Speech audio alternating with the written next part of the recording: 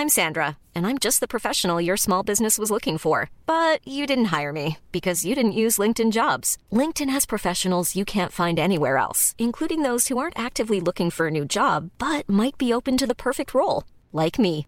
In a given month, over 70% of LinkedIn users don't visit other leading job sites. So if you're not looking on LinkedIn, you'll miss out on great candidates like Sandra. Start hiring professionals like a professional. Post your free job on linkedin.com/people today.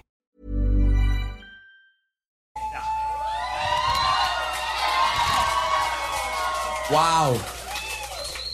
Yeah, let's go. Let's write Mike a song. Usually we go to another thing here, but this is getting kind of intense. They call him Mike. The M stands for Mike and Mighty. See how he got that one up. Oh. It's okay, we'll go to the bridge. Mike is mighty. Mighty like swords. And bears with swords are mighty, but they're not mighty compared to Mike.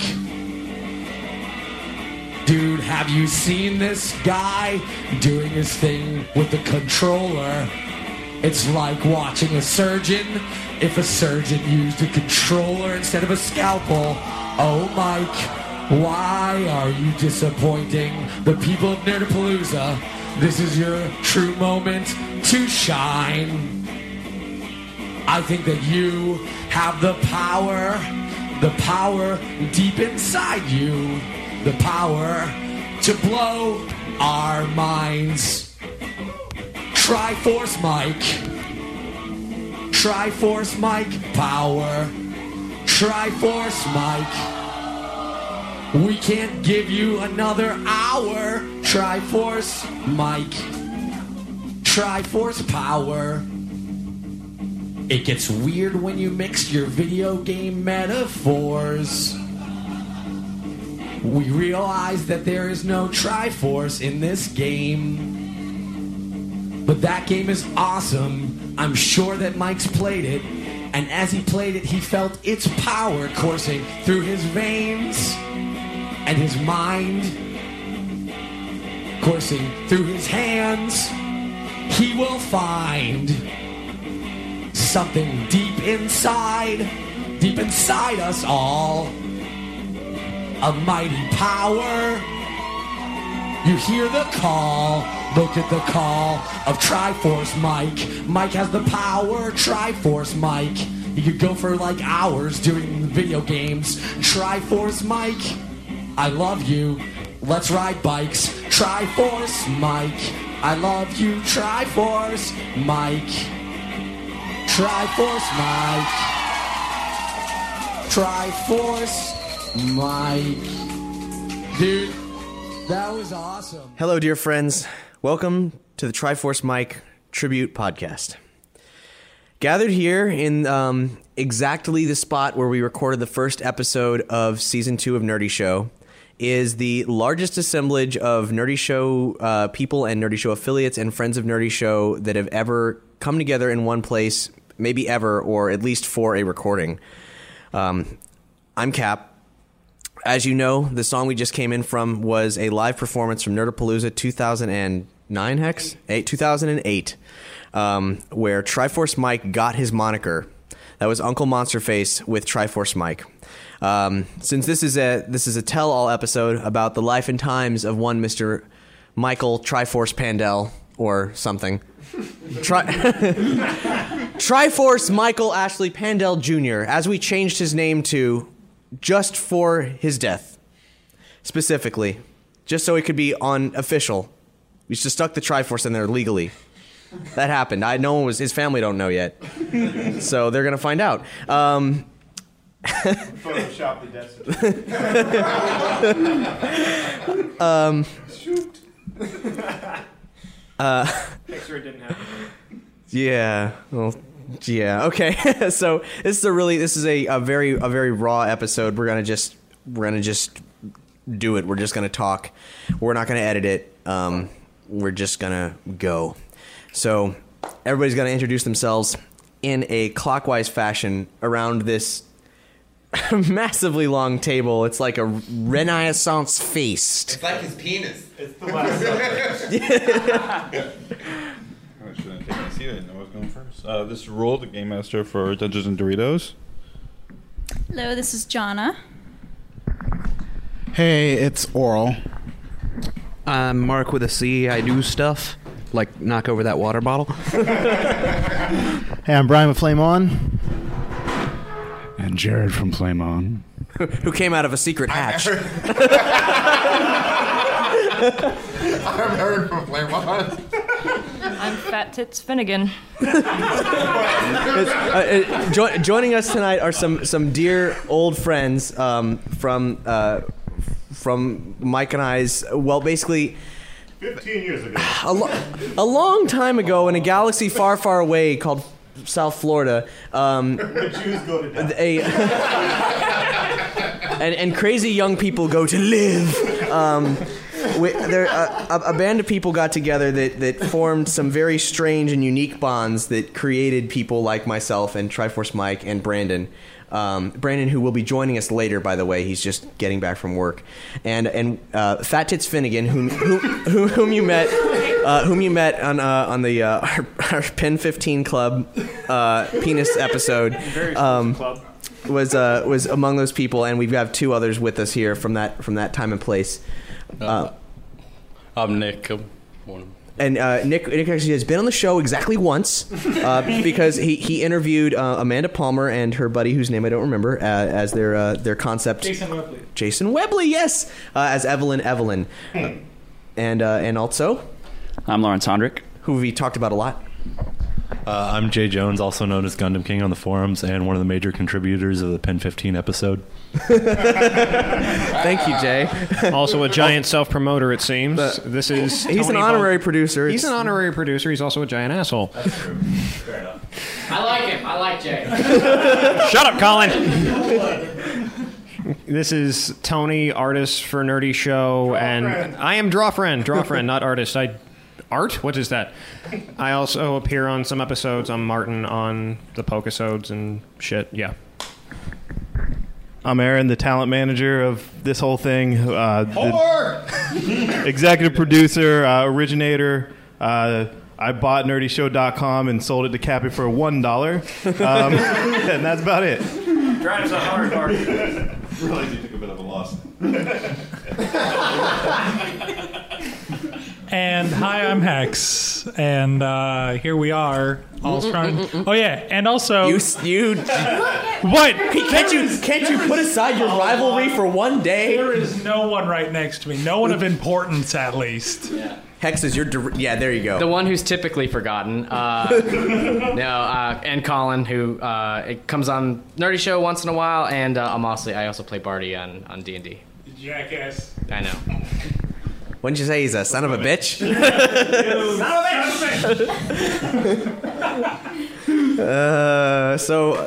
So we're here tonight, and we're going to tell some stories about Mike's life. We're going to talk about Mike. We're going to give Mike a send up. Now, there's not a lot that we could do here tonight that in many ways could pale in comparison to what's happened online since the news broke. You guys are fucking awesome. Yeah. The last fucking one of you. I mean, I suppose if you're listening to this and you know exactly what the case is, but I feel maybe for time capsule purposes, it only. Well, one thing they were talking about on the forums was that Mike is immortalized by podcasting. Yeah. So anyone that comes across the podcast, say a year from now, that is listening to the podcast through, and they get to this episode. And I wish I could remember whose post that was because it was a really good post. I'm sorry. There's a thread that this episode will be linked to on the forums that is incredible. I started it when I found when the news first came in that Mike was in critical condition, and then it turned into a memorial thread, and it is how many Tony? I mean, it's 5 pages deep as of now, but over 150 posts, a lot of which from people who have never participated in the forums or shown any kind of activity on the site, who had to share what Mike was to them, what he meant as not only a personality on the show, but as somebody who they wanted to meet and be a part of his life. Yeah. So I mean, there were so many just incredible postings there. And I'm sorry, I can't remember who wrote what, but that particular one you're mentioning, Hex, and that was a particularly good one, talking about how he was listening to some kind of, I think, Skeptics Guide to the Universe. Yeah, and he was listening to them currently, and then went back and found out that someone from the podcast had actually died, who was a major host of the show, and he got to know that person all over again, and just kind of relived that experience as though he'd experienced it for the first time, and that this medium, this uncannily intimate medium of podcasting, is unique in that it forges connections between listeners and podcasters far stronger than most broadcast mediums at all, and that's just shown 1,000 times over with what's happened since Mike passed. Now, what happened exactly was that Mike was out biking one night. We have rapping at the chamber door. we have more people. I'll continue speaking, but Mike was out biking. He was biking drunk, and he ran across an intersection that he should not have, and was hit by a car and sustained a very serious head and neck injury that knocked him unconscious immediately.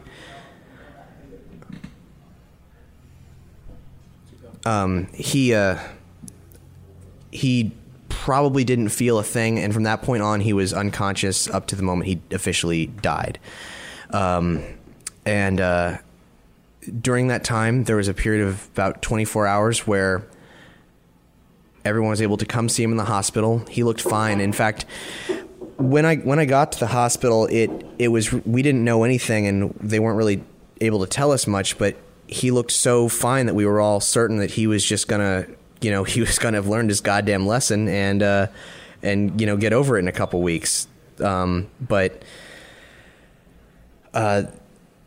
that it just was not, I guess, the kind of injury that looks as bad as it is, and his brainstem was damaged, and he simply could not continue to function any longer. He was at that point completely gone, more or less dead, actually, but there was a whole day where people had an opportunity to say goodbye, and they all came in droves to the hospital. I'm talking hundreds of people came to the intensive care unit at Orlando Regional Medical Center.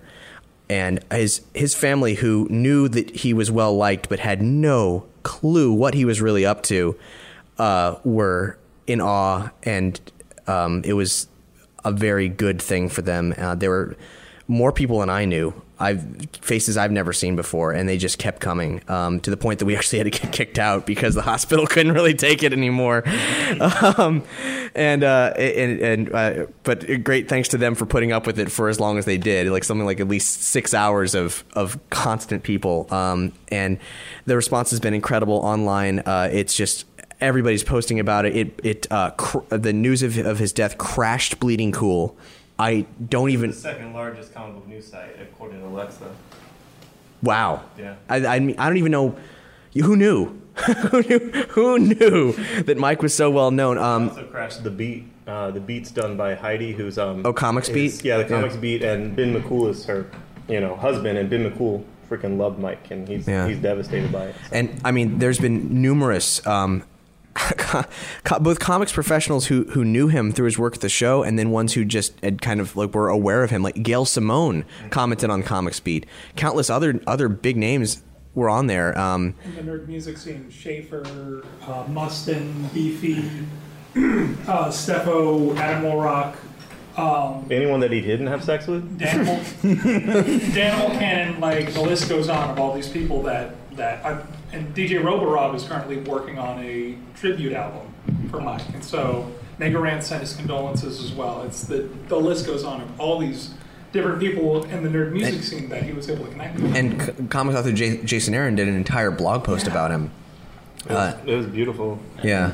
From the point I was there at 9:35 in the morning till 6 o'clock when they kicked us out, there were always enough people that they just kept going in through there. There was a constant stream of people that they would let in to see him, so there was never enough people to just not go in. Yeah, I posted on my Facebook and the room number and everything. But right before I left around 9, I told his mom, I hugged her and I said, thank you for letting me come in and say goodbye. And she said she wanted all his friends to be able to, and I'm like, I don't know if you really want all his friends to be able to. This guy has a lot of friends. She's like, no, I want all his friends. I'm like, if I post this on Facebook, this is going to blow up. You know, this would be over 9,000. And she didn't know what she was getting into. She had no idea. I heard his aunt was kind of, pissed about it. Why? That's just what I heard. That, I don't know. She was fine. She was all right? Yeah. All right, cool. Hearsay. Everybody was so great. The family has been so strong, and his little sisters have been so strong and helping to get people in and out to see him and talk to him and say their goodbyes. And you could hold his hand and he would squeeze it every now and then. It was a really good it was a really good experience to get to send him off that way and to tell him how much we all loved him.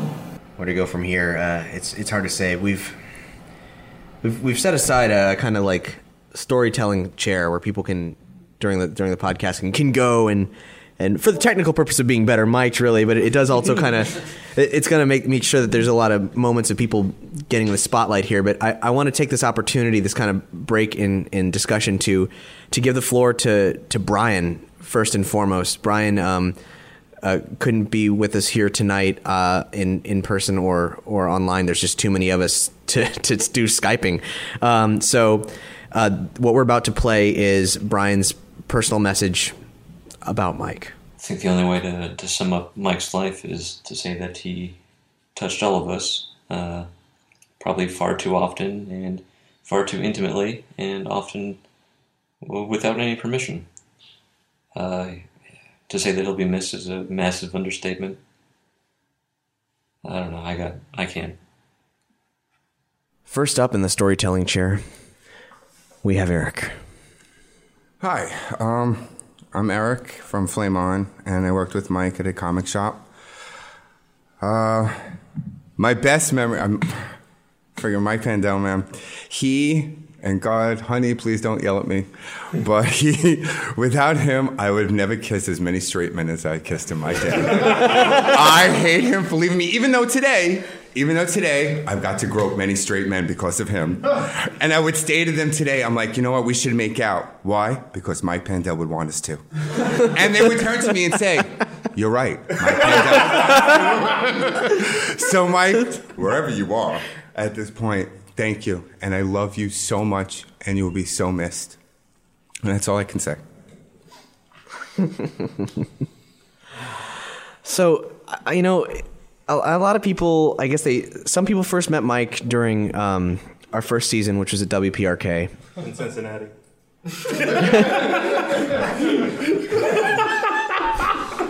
I've been wanting to say that for so long.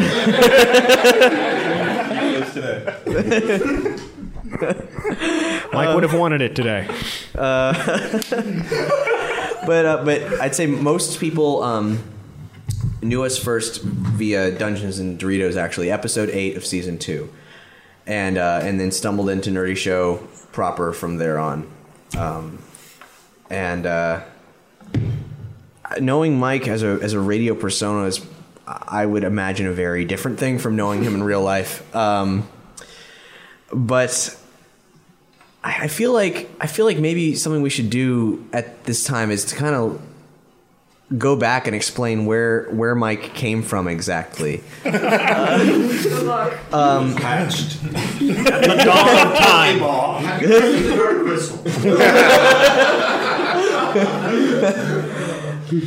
As many of the longtime listeners probably know, we all, a majority of the core Nerdy Show cast grew up together in South Florida, centered around Fort Lauderdale. And we all came up to Orlando kind of around when we were going to college. And what's so funny? You laugh. College. Yeah. The retired English major that we're paying homage to tonight. Yeah. That was the fun. Oh, yeah. Not many of us made it through that journey, but but some of us did, and some of us run podcasts now, which is not what we got a degree for. No, if only your first grade teacher could see you now. It's a lot less we now and a lot more you. She'd have been real proud of me. All my dick jokes. Now, of course, we have a huge gaping void to fill. doing the best we can. There are only so many penises that can fit. That sounds like a wager. That sounds like last night. So is his right penis the glass slipper? Yes. The glass asshole or the glass hole or something like that. Oh, that sounds. I don't want to put nothing in there. We shouldn't talk about Pompano Beach that way. You guys grew up around it. Yeah, we did. In fact, Colin first met Mike at Pompano Beach Middle School, where I went to 8th grade, and then followed Mike, unknowing to me, into Deerfield Beach High School. First time I ever met Mike was in a computer class, and for the life of me, I don't really know what that class was supposed to be, but because it was run by an eccentric little man named Mr. Plotkin, who. Yeah, I don't, man. Just a crazy little motherfucker, prone to nervous breakdowns, and who in between the times when he legitimately did give a fuck, most of the time legitimately didn't give a fuck what you were doing as long as it seemed creative or important. And we were in there, and it was a really early introductory class, like 9th grade, whatever the fuck you do, and playing with pooters for the first time, and and I was using Photoshop probably for the first time ever, actually, and I was making a slide for the television slideshow thing that I don't know if they still do in schools or not, but at the time, Earthbound.net was having their first call-in to try to bring. I don't remember what the fuck were they doing at their first. It was their whatever it was. It was the first thing they did that was a public outreach thing with a fan base to contact Nintendo, and I was like, I'm gonna make a slide for it. And Mike was like, oh, that's a Mr. Saturn, right? And I'm like, yeah, Earthbound. He's like, no, I never played it. and he's like, nobody at this school is gonna give two fucks about this, right? And I'm like, I don't know. I'm just doing okay. Okay, older kid with weird grungy hair. Triforce Mike, crushing spirits even as early as high school. Back then, Mike Mike had a very, very different look. He maybe the reason that he spent so much time trying to be a hot, sexy piece of shit, the way he did these days is because he used to not give a fuck back then. It was he was kind of Kurt Cobain in skate shorts, really. We were just looking through the yearbooks. I saw some mullet action going on there. Brandon put up a picture of him and Mike rocking those mullets like it was the mid '80s, and it wasn't.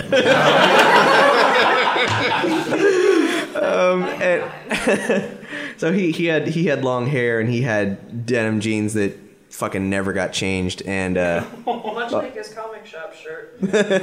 He just traded one item of clothing for the other, but he needs that familiarity.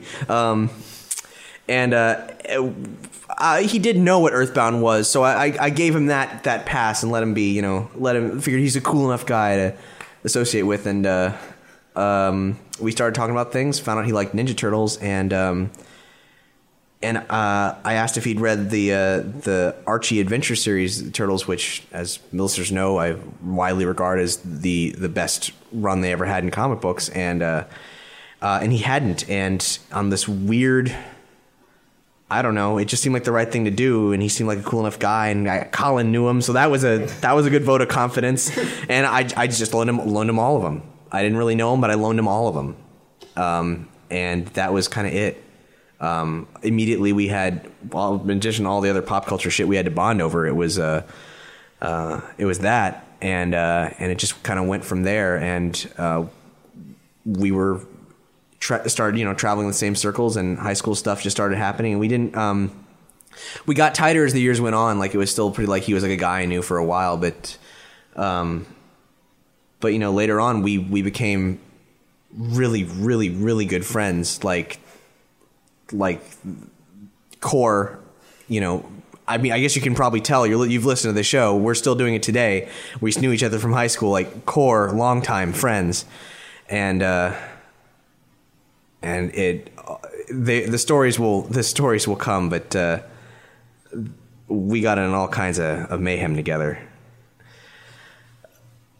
Who's next? We'll probably come and go, people to people, back and forth forever. Yeah, go for it. Taking the floor right now is one Mr. Lawrence Hondrick. I don't think we've ever mentioned him by name before, but goddamn, we've talked about him because we've had some adventures, let me tell you. I've been trying to come up with a reason to get him on the show for a long time because he's cool. Shall I go into it? Go for it, man. I mean, I find myself in a peculiar position now. Coming back here, I left Orlando, I don't know, some years ago, to seek my fortunes. The funny thing about it for me is that I feel that since my relationship with Mike, being a long-distance one over these past few years, hasn't been as active as yours, I am to some extent mourning a different Mike than all of you are. And it's interesting for me because Mike was so skilled at rebranding. I wonder who that person is who so many people know and what he has in common with the Mike I know. But I'll just sort of start from the top, I suppose. I met Mike through Cap. I met Mike through Cap. Cap had written a script for a movie called The Grand Adventures of Rob and Lawrence. And in this, Mike played my best and oldest friend, Rob. And through a series of sort of, mishaps, I eventually ended up playing myself. Which was hilarious in its own right, but perhaps a story for another day. It is a story for another day, but turns out that that guy actually had a really good excuse that we learned years later. So, well, Guy, I forgive you. Not, for many reasons, not the least of which I became such good friends with Mike. I mean, as I said, he was playing my best and oldest friend at the time, and I suppose it might be in the spirit of consummate method acting that he indeed did become, quickly enough, but certainly in time, more and more so, one of my best and oldest friends.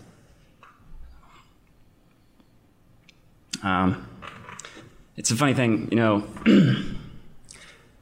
Well, I remember when we were in university together, I was living with Nick, who's here, Brandon, who's coming, Mike, obviously, and Cappy was a regular fixture. He might as well have been living there. Just down the street. Just down the street. And then later on, we did all live together. I remember we had this idea for a television series called Robot College Animated, which was effectively an autobiographical work focusing on our mishaps and hijinks, which we had encountered since entering the fairy tale land of University of Central Florida territory. And in this pilot script, which we all contributed to, but Mike penned very skillfully, and I think it's something that unfortunately few people have gotten an opportunity to read, the sorts of things that Mike used to write. It was a habit he fell out of, I'm under the impression, but a great shame at that. I digress.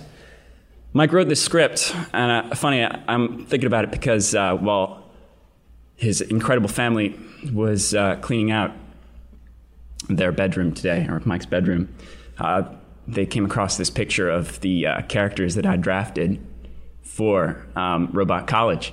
And it got me thinking about the script, and on the way over in the car, I was thinking about Mike dies in that episode. He wrote himself a fantastic end wherein he sacrificed himself to save his friends. He was devoured by red ants.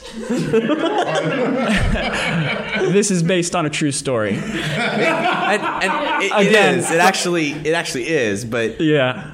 But the funny thing about this is, as I think about it, Michael Pandel had the fascinating opportunity in this position to write his own epitaph, which he did. And as I recall, his epitaph read, "Here lies Michael Ashley Pandel Jr. He died as he lived, covered in ants."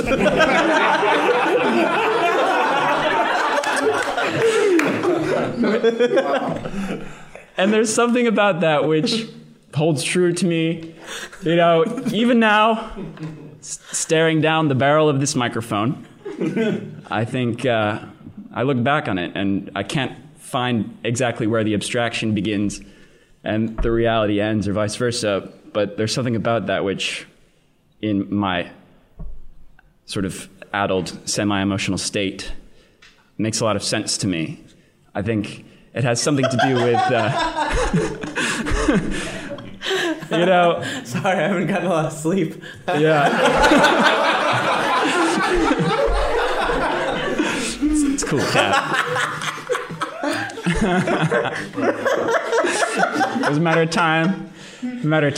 Anyway, I guess in a very roundabout sort of way, Mike lived exactly how he felt like living at any given time, often to our joy, sometimes to our frustration. But I think what everyone sitting around this table loved him for was he made enthusiasm into brinksmanship when he got excited about something, when he wanted to do something. He, at the core of it, was such a lovely, lovable guy. I mean, I remember to him, he was a special guy, but I remember the first time I connected with him, we just went to Walmart one night, like 8 o'clock at night. And next thing we know, we'd been sitting at Walmart. You know, the sun was coming up. We'd been talking all night about every terrible thing that ever happened in our lives. And he was, at that point, a relative stranger to me. And I felt like, you know, it was something special. I haven't had that experience with many people in my life. I think some of us know him, you know, we all know him for different reasons, but I'll always just remember him, you know, as about 10 different people.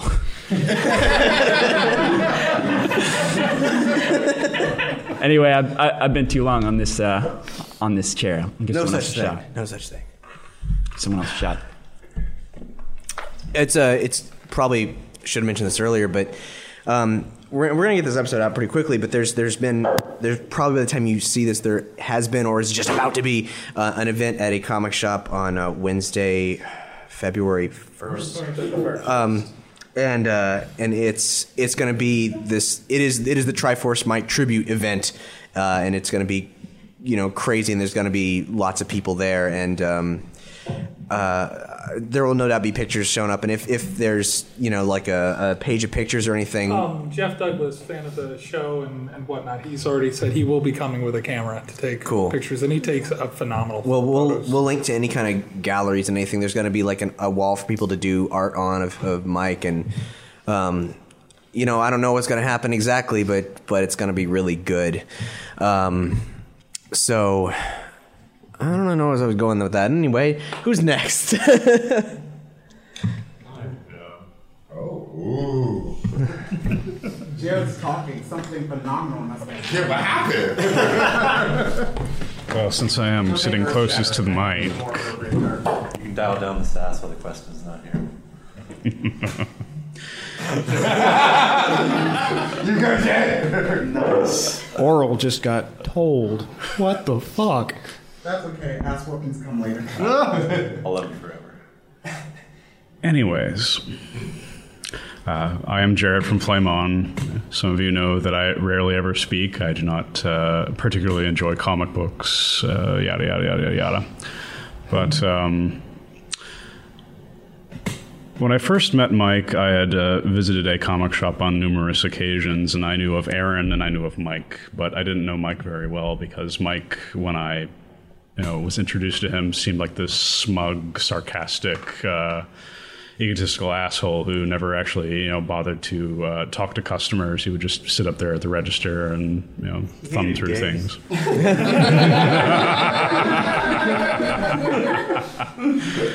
But the more and more I frequented a comic shop, the more I got to know him. And through Flame On, I actually got a chance to actually interact with Mike on a, not intimate basis, but a more personal basis. Wait, you saw his penis? Yes, I saw his penis. Who hasn't seen his penis? I There are hands raised. Okay. Tomorrow night. There are hands raised. No, tomorrow night you'll see his penis become the littlest Proto Man. But there were occasions where Mike and I interacted outside of the shop. There were 2 instances that I could remember off the top of my head. The first one was when Mike actually came over to my house to just hang out. We were watching the recent re-release of Evangelion. I don't know the specifics behind it, but he was spattering on about the specifics of it, and sorry, that phone's distracting. But anyways, just just quiet moments between him and I. I want to say cowboy moments where it's something that you don't necessarily have to communicate through words. Yes, I'm not trying to make a Brokeback Mountain joke or anything. And the other instance was the penis episode. We talked. No, it wasn't the penis episode. It was the introductory episode for Flame On. We talked about different homosexual preferences for intercourse, tops and bottoms, and we actually had a discussion about this inside the men's room. Wow. Discussion or demonstration? It was a demonstration, actually. But he ragged on me for not talking more because he thought I was more submissive that way. But we had a mutual understanding of things, and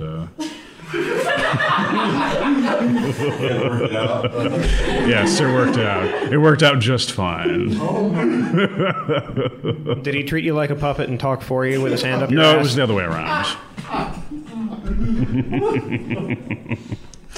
And so Cap had to step away for a moment, but wait, can I interrupt for a moment? Yeah, of about course. a phone call we just had. Miriam, one of Mike's friends, been at home crying and being very upset about everything, and one of her friends, California, got in touch with Xander from Buffy the Vampire Slayer, and he just called her and sang the musical episode to her and sends his condolences to us. Wow. So Whoa, she just Cap, wanted me did to you pass just hear on. that? I didn't. I'm sorry. I was. The actor who played Xander in Buffy the Vampire Slayer was contacted by one of Miriam's friends out in California, and he called Miriam, sang some of the songs from the musical episode, and sent his condolences to her and us for Mike's. What the fuck? Wow. Holy shit. Wow. Yeah. What is drama queen? How did? Okay, I get. I mean, if you heard vibrations in the microphone, it was because I was. It was because I was shooting ejaculate all over it. No, it was because I was dealing with. I was like, oh shit, I got a phone call and the vibrations are getting picked up, so I ran out the room and then boom. Apparently, I should have picked up the phone even though we were recording. Who knew? Wow, I don't even know how that works. That's crazy.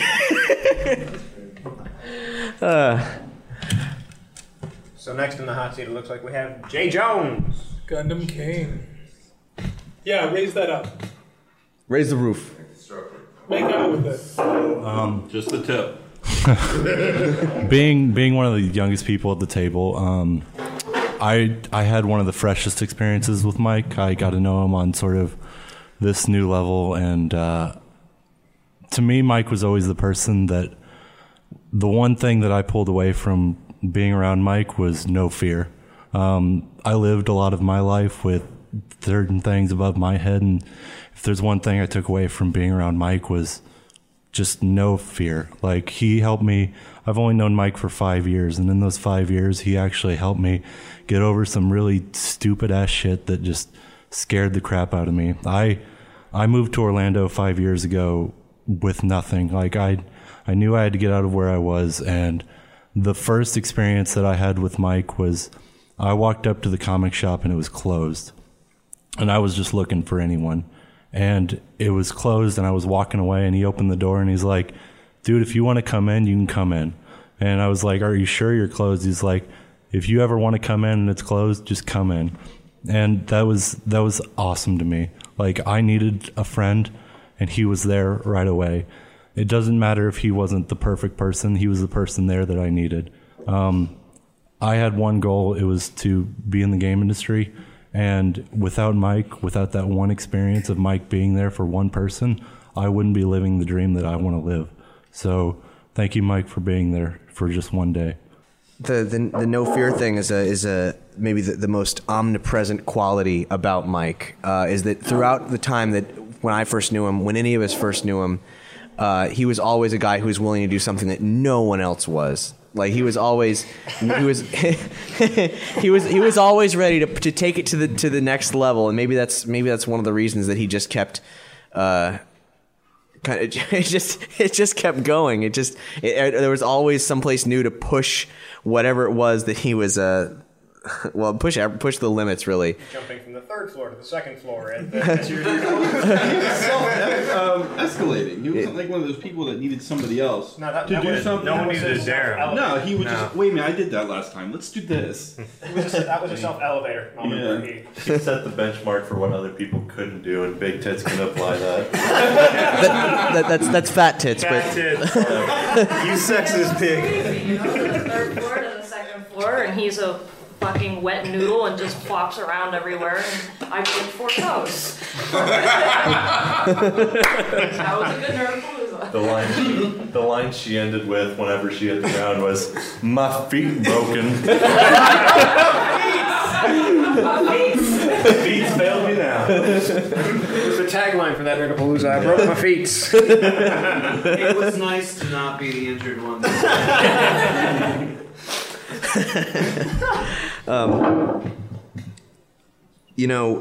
We actually recorded several episodes prior to Mike's death. And we're gonna release all of them. We're not gonna change anything about them. But there's 2 microsodes on the way. One very appropriately about zombies.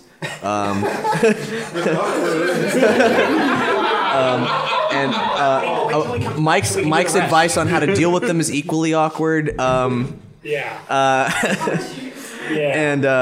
also a regular sized episode about the Old Republic, and then we recorded 2 episodes as well without Mike, but also before that time where we ended up actually telling some stories about Mike and just the lengths that he was willing to go to. Even all the way back in high school, and Colin told that story already, but it involves a very emo movie about a bunch of suicides, where Mike's the main character. So I just want to take this opportunity to brace everybody for that. You never doing that again. Sounds like that. But Mike was willing to go to extremes all the way back then, and that was one of the things we actually did together for a while. I probably seem like the tame one on the podcast, but we when like in high school and in college, like we were at, for a time, maybe at similar levels. that quickly ended that very brief period, but and mine just stayed the same.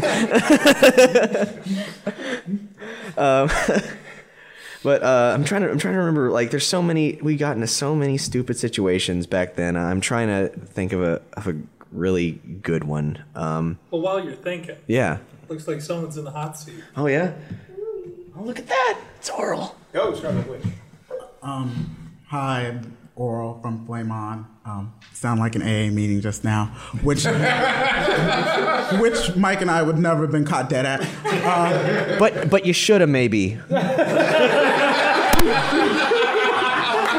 I mean, I feel like most of the damage is done. There's no reason to stop drinking now. Isn't the black guy supposed to die first? And you're wearing a red shirt. I needed that. I had the great privilege and great shame of working with Mike at a comic shop. I've known him for maybe like 4.5 years. A friend of mine brought me into the store, and there were two things that were amiss. One was my future boss, Aaron, shouting at me that I was black. Because he just in case you and forgot. The second there's one any blind people in this store. was this tall, gangly, like flying spaghetti monster of a mess coming my way, and just talking with me. And I hadn't stepped foot in a comic book store in like years, and he just super friendly, started talking to me, and eventually I started working here. But I've been thinking about what to say, and one story comes to mind. Aaron and his infinite wisdom and stupidity left Mike and I in charge on multiple occasions. And it wouldn't be infinite if it was only once. And one day we were working, and Mike and I were talking, and we had gotten really close in the past couple of months. And I said to him, you know, Mike, you're kind of like my big brother, but I already have adopted one of those, and it doesn't seem quite right. And he goes and says, well, Oral, I'd say you were like my sister, but I already have two of those, and I think they'd be kind of pissed. So I said, well, I guess that kind of makes us like cousins. And I'm like, yeah, cousins. And Mike's like, yeah, that makes us like what? Cousins kissing cousins.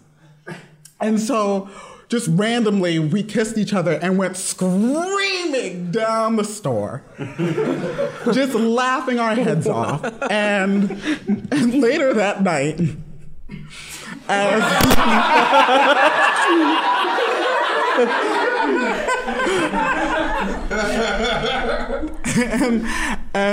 later that night, we were working this event, and it was getting out of control, and people were drinking and laughing, and by people I mean Mike and I were drinking and laughing, trying to work,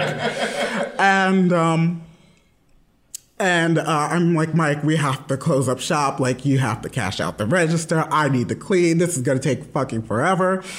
And we had gotten these guys to take off their shirts and dance for me for some reason. And Mike screams at the top of his lungs, if your name isn't Oral or you're not a man entertaining him, get the fuck out. And I was thinking about that.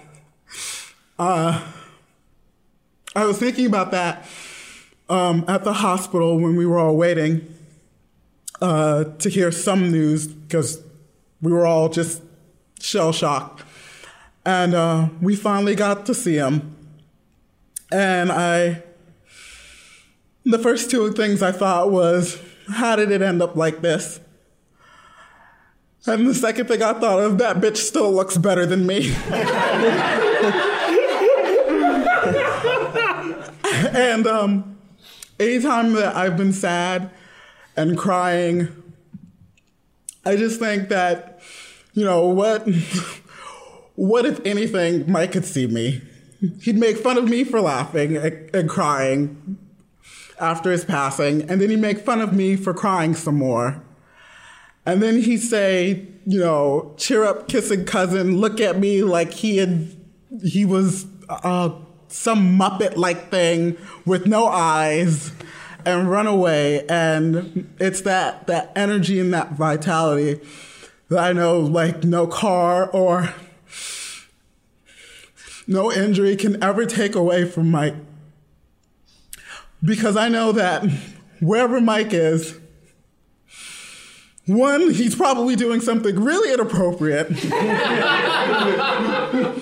And two, he's always going to be with us. And I'm going to miss him. And I know it's...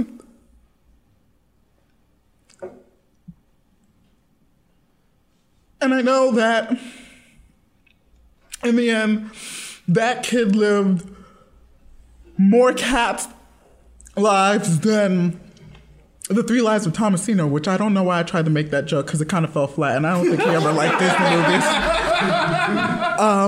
But yeah, that's it. Mike Pandau, friend, co-worker, drinking buddy, shitty hot mess. That's it. You know, Mike's a guy who, for all in all his craziness, it was hard for him to find a direction. And one of the,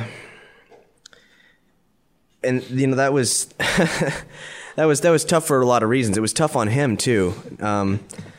But he did, in a way, for at least times in his life, off and on, want to, you know, he wanted to write comic books. He wanted to do that. And it's like, it was difficult with Mike because he'd want something and then he'd not want it anymore, or he'd just kind of lose interest, and you'd be like, well, you know, what about this? And he'd be like, yeah, whatever, you know. And then he kind of get back into it and whatnot. But it was a pretty constant thing to see him wanting to be a writer. For when he was going to college, he was going to school for creative writing.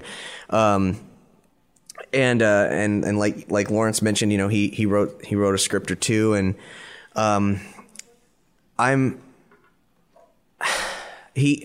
there was a point where after we did Dungeons and Doritos for the first time, we did it and we're like, well, that could have gone better. And the response to that episode was so insane. Like we were just it's completely opposite to what we were anticipating. Yeah, we all kind of had to get used to it. Like we'd created these characters to do a thing, and it we didn't really have anything behind them. We just kind of had like rough concepts. The one who had the person who had the most fleshed out concept out of all of us was Mike. A dwarf there was a chair that turned into a dwarf, and that was more than, you know, we had, just like, I'll go walk around. I have a wolf. I've got a female dragon, and I guess she's sexy. I don't know. Yeah. No breasts. Yeah, none of them. In her own mind. Yeah. And I think, like, even with Jennifer, like, Cleveland was later added on. That wasn't even, like... Actually, I think I came up with Cleveland, actually. I hope I'm not taking credit for that, but I think I did. We'll take credit for it. Yeah.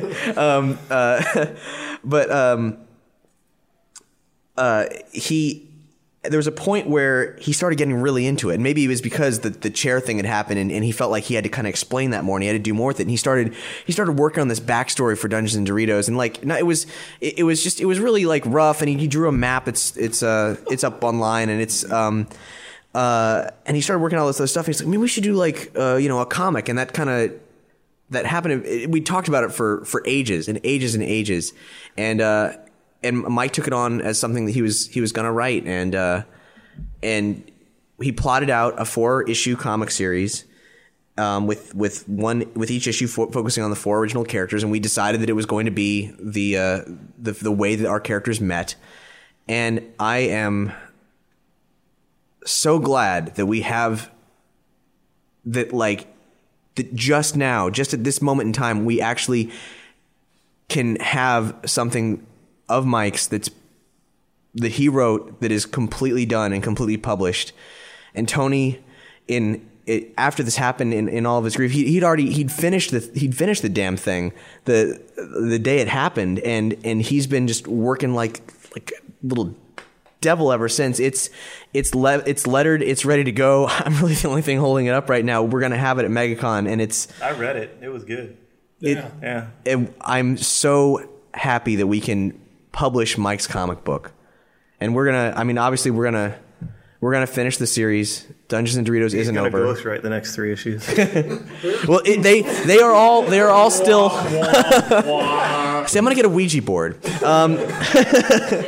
It's going to take a little while for issue 2 because it's one letter at a time. Well, and also most of the conversations start with P-I-N. God fucking damn it, Mike. God. As a member of the 15 club, he's got to initiate his badge with every conversation. And that's the thing that, like, for me, highlights the kind of difference between Mike and Cappy. I mean, I love them both. I mean, before I fell in love with Mike, and I'm like, who's this weird guy with the lunch lady ass that keeps following you around? But I prefer Ghetto Booty, thank you. I don't know. I mean, so Cappy put all this effort and planning and everything into Nerdy Show. Originally, Nerdy Show was my thing that I stole from a borderline retarded person. I feel really bad for that. I feel really bad for that, But, I mean, he was retarded. Like, it's really terrible. It was like stealing candy from a baby. I mean, seriously. But anyway, Cappy put so much. Good to hear. He put so much effort and time and planning and care and everything into Nerdy Show when he took over it. And he was confiding to me at one point, I don't know if he remembers this, but he was frustrated that this Dungeons & Doritos was get so much more popular than what he put so much time and care and effort. And then Mike would just kind of like shit out this Dungeons & Doritos thing with you guys, and it was wildly popular. He literally was a little bit frustrated. And I was like, just go with what's popular. And if people like that, they'll seek farther into Nerdy Show. If that's, their entry point in Nerdy Show, run with it, and then he did. Yeah, it was. So Mike doesn't plan stuff and Cap does, and sometimes Mike's more successful. Cap was not alone on that frustration. Yeah, well, I'm frustrated with something that I was a lot with Mike. I mean, like, as his friend, it's all free and easy, but God damn it, if you heaven help you if you wanted him to fucking do something. Or like if you were his boss. Yeah, if it just it became really challenging. And as you guys might know, he's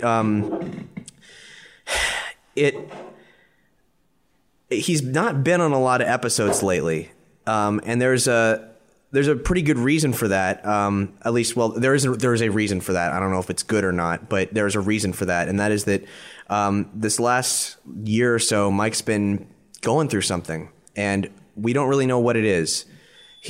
We tried again and again and again to have him open up to us and try to let him help us, but try to help us overcome this dyslexia.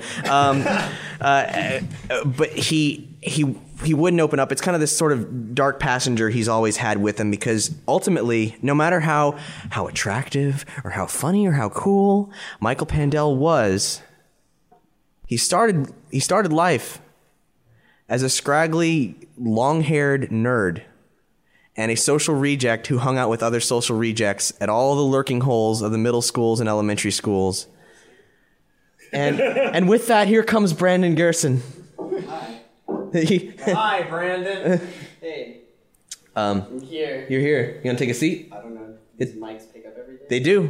If you want to tell the story, there's a storytelling mic down there. But when you're ready. I'm gonna keep going down this train of thought here. It's basically what I was getting at is that Mike is a nerd. Mike, no matter how attractive he is or how he presented himself or how cocksure he was of himself, he was a nerd with real insecurities. He was the same as as all of us, as all of you, and it's something that undid him in a lot of ways, because once he sort of lost himself and started having trouble finding his own way, well, he was a wild creature and kind of did what he did whatever he wanted to do and it was expressive of that, but it was not to get attention exactly, though of course he loved it, but I think it was to make him forget what it was that he was so afraid of. And none of us really know what wound him down and what hurt him, because he wouldn't let us in. And we tried. The only thing we could have done to help him out was tie him down. Clockwork Orange. We could just feed him all the steaky wakes and eggy wags he wants and just Clockwork Orange the hell out of him. But no, it didn't go down that way. And when he was in the hospital and we had no idea how bad off he was, but he still looked so good, and we just assumed he was going to bounce out of it, and we really hoped that, okay, this is it. He's learned his lesson. Fact is, he the day we recorded the last 3 episodes, the night he died, he'd actually recorded those 3 episodes I mentioned previously. And he'd been drinking all day. He came to the he came home. He seemed pretty well off, but he kept on drinking, and he was a little tipsy by the time he ended it, and then he was gonna go bike somewhere, possibly a bar. He's going to his girlfriend, or gonna go see his girlfriend. Yeah, he was gonna go see his girlfriend. And then maybe go to a bar. Yeah. And he actually had a monologue with Hex and I as he left that strangely, I don't know, aware. He said, "Yeah, I drive, but if I'm a little drunk, obviously, but if I drive drunk, I'm just gonna, I could end up hurting other people. But I bike. I'm a bike drunk because, the only person who ends up getting hurt is me ultimately. And I guess people would be sad about that, but it's something, I bike drunk a lot and I think about it, and, I'm okay with that. That's I'm okay with that risk, and I accept that it's dangerous, and, it could kill me. What's weird is that we're used to him doing stupid shit like that, and we didn't. We're used to him saying things like that. Yeah, and Hex and I weren't even really debating that with him. we didn't. Like when you say it all the time every day, you're just kind of like whatever. Yeah, but it felt weirdly. It was weird because he was telling us that. We didn't even bring it up. He was just telling us that. When we had the intervention and, we convinced him not to drive drunk anymore, I mean, that's one of the things that, other than having sex with minors, we convinced him was a bad idea. Which, to the best of our knowledge, he didn't do. No, because we intervened. Yeah, we intervened. So, we got through with him about the driving drunk because, he would do that relatively consistently. Yeah. And, he had his whole thing about, the target computer and using the force and everything when he drives drunk. And, no, I'm serious. It's morbid now, but, we've had these conversations. We got through to him on the driving drunk. Yeah. And the bike riding. See, the thing was, Mike was an alcoholic, and he would not admit it for the life of him, and he would not seek help, but he was an alcoholic. And he wasn't a sad drunk. He wasn't an abusive drunk. But he was a man who drank to forget, I think. He drank to... Abuse and this stuff. It was just too much. Childhood. It was always too much. And that, what that made? That meant that anybody who didn't know him and saw him partying as hard and crazy as he was and doing all these insane things, jumping off of balconies in Nerdapalooza, that made him the life of the party. Look at that crazy guy. He's doing all that stuff. Meanwhile, the rest of us who knew him for the longest were sitting back being like, fucking Christ, what the hell are we going to do with this? Because he was the life of the party, because it was expected of him. And it was expected so much, and he did it so much to the point where he couldn't be social without being drunk. Like, if he was going out, he had to be drunk. He had to be the life of the party. So that's what he did. It was encouraged, and he kept doing it. But people gave him attention and loved him that way, so he just got used to it, and that's the only way he could be social. Here at the store, and I told him this, I'm like, you're fun at the store, the whole time, and you're only drunk at the store maybe 25% of the time. Don't you get this? Don't you get this? People love you. People want to interact with you. People keep coming back to buy these shitty comics because that's the price. That's the toll to spend 5 minutes with Mike. He's a fucking whore. So, I tried to tell him, look, you don't have to drink at these parties. People love you. You're my employee. Don't fucking get drunk at these parties. And then he wouldn't, and he would still, everyone would love him. And I tried to get through with him on that, but... So... Just the same. He had a million friends before he started drinking, heavily. That's how, the people that knew him from high school, that's how we met him. That's how we grew to love him, was sober. And it's... He was a fun drunk to an extent. Although we were... No question there. Back in the day, we were addicted to Surge, and we were downing a 12-pack. We were downing when it was still around. Yeah. The rush. We were downing a 12-pack a day. When Lawrence was talking, and I didn't want to interrupt with my snide remarks because it was so heartfelt and thoughtful, but the death by ants. I remember when you guys finally decided that you weren't going to like bring him inside after we dropped him, like after we like granny dumped him on your front lawn, you know, that you weren't going to bring him in and clean up his, you know, shit pants and whatever, and clean the puke up or whatever. Because Mike would wake up. He would wake up after drinking all night, clean and snuggly in his bed, and he wouldn't have any memory of all the hell he put us through getting there. All the throw up re-cleaned up. I'm not judging you at all. I'm just saying he would show up, you know, to work on Monday. I just want them to know. Covered in ant bites. Covered in fucking ant bites. And I was like, what the fuck is wrong with you? He's like, oh, my fucking roommates left me in the front lawn with ants. And he told us to do that. He said, then don't, you want me to learn a lesson? Then don't take care of me. Fine. Yeah, dude, okay, there was a day when Daniel brought him by, like, wasted, and they were coming through the front door, and I was like, no. I was like, no, he said I could leave him outside, leave him the fuck outside. And then in the morning, like, mosquito and ant bites everywhere. This was years ago. This was like the old story. I'd like to touch on this story a little bit, because it's one of the best Mike stories that there is.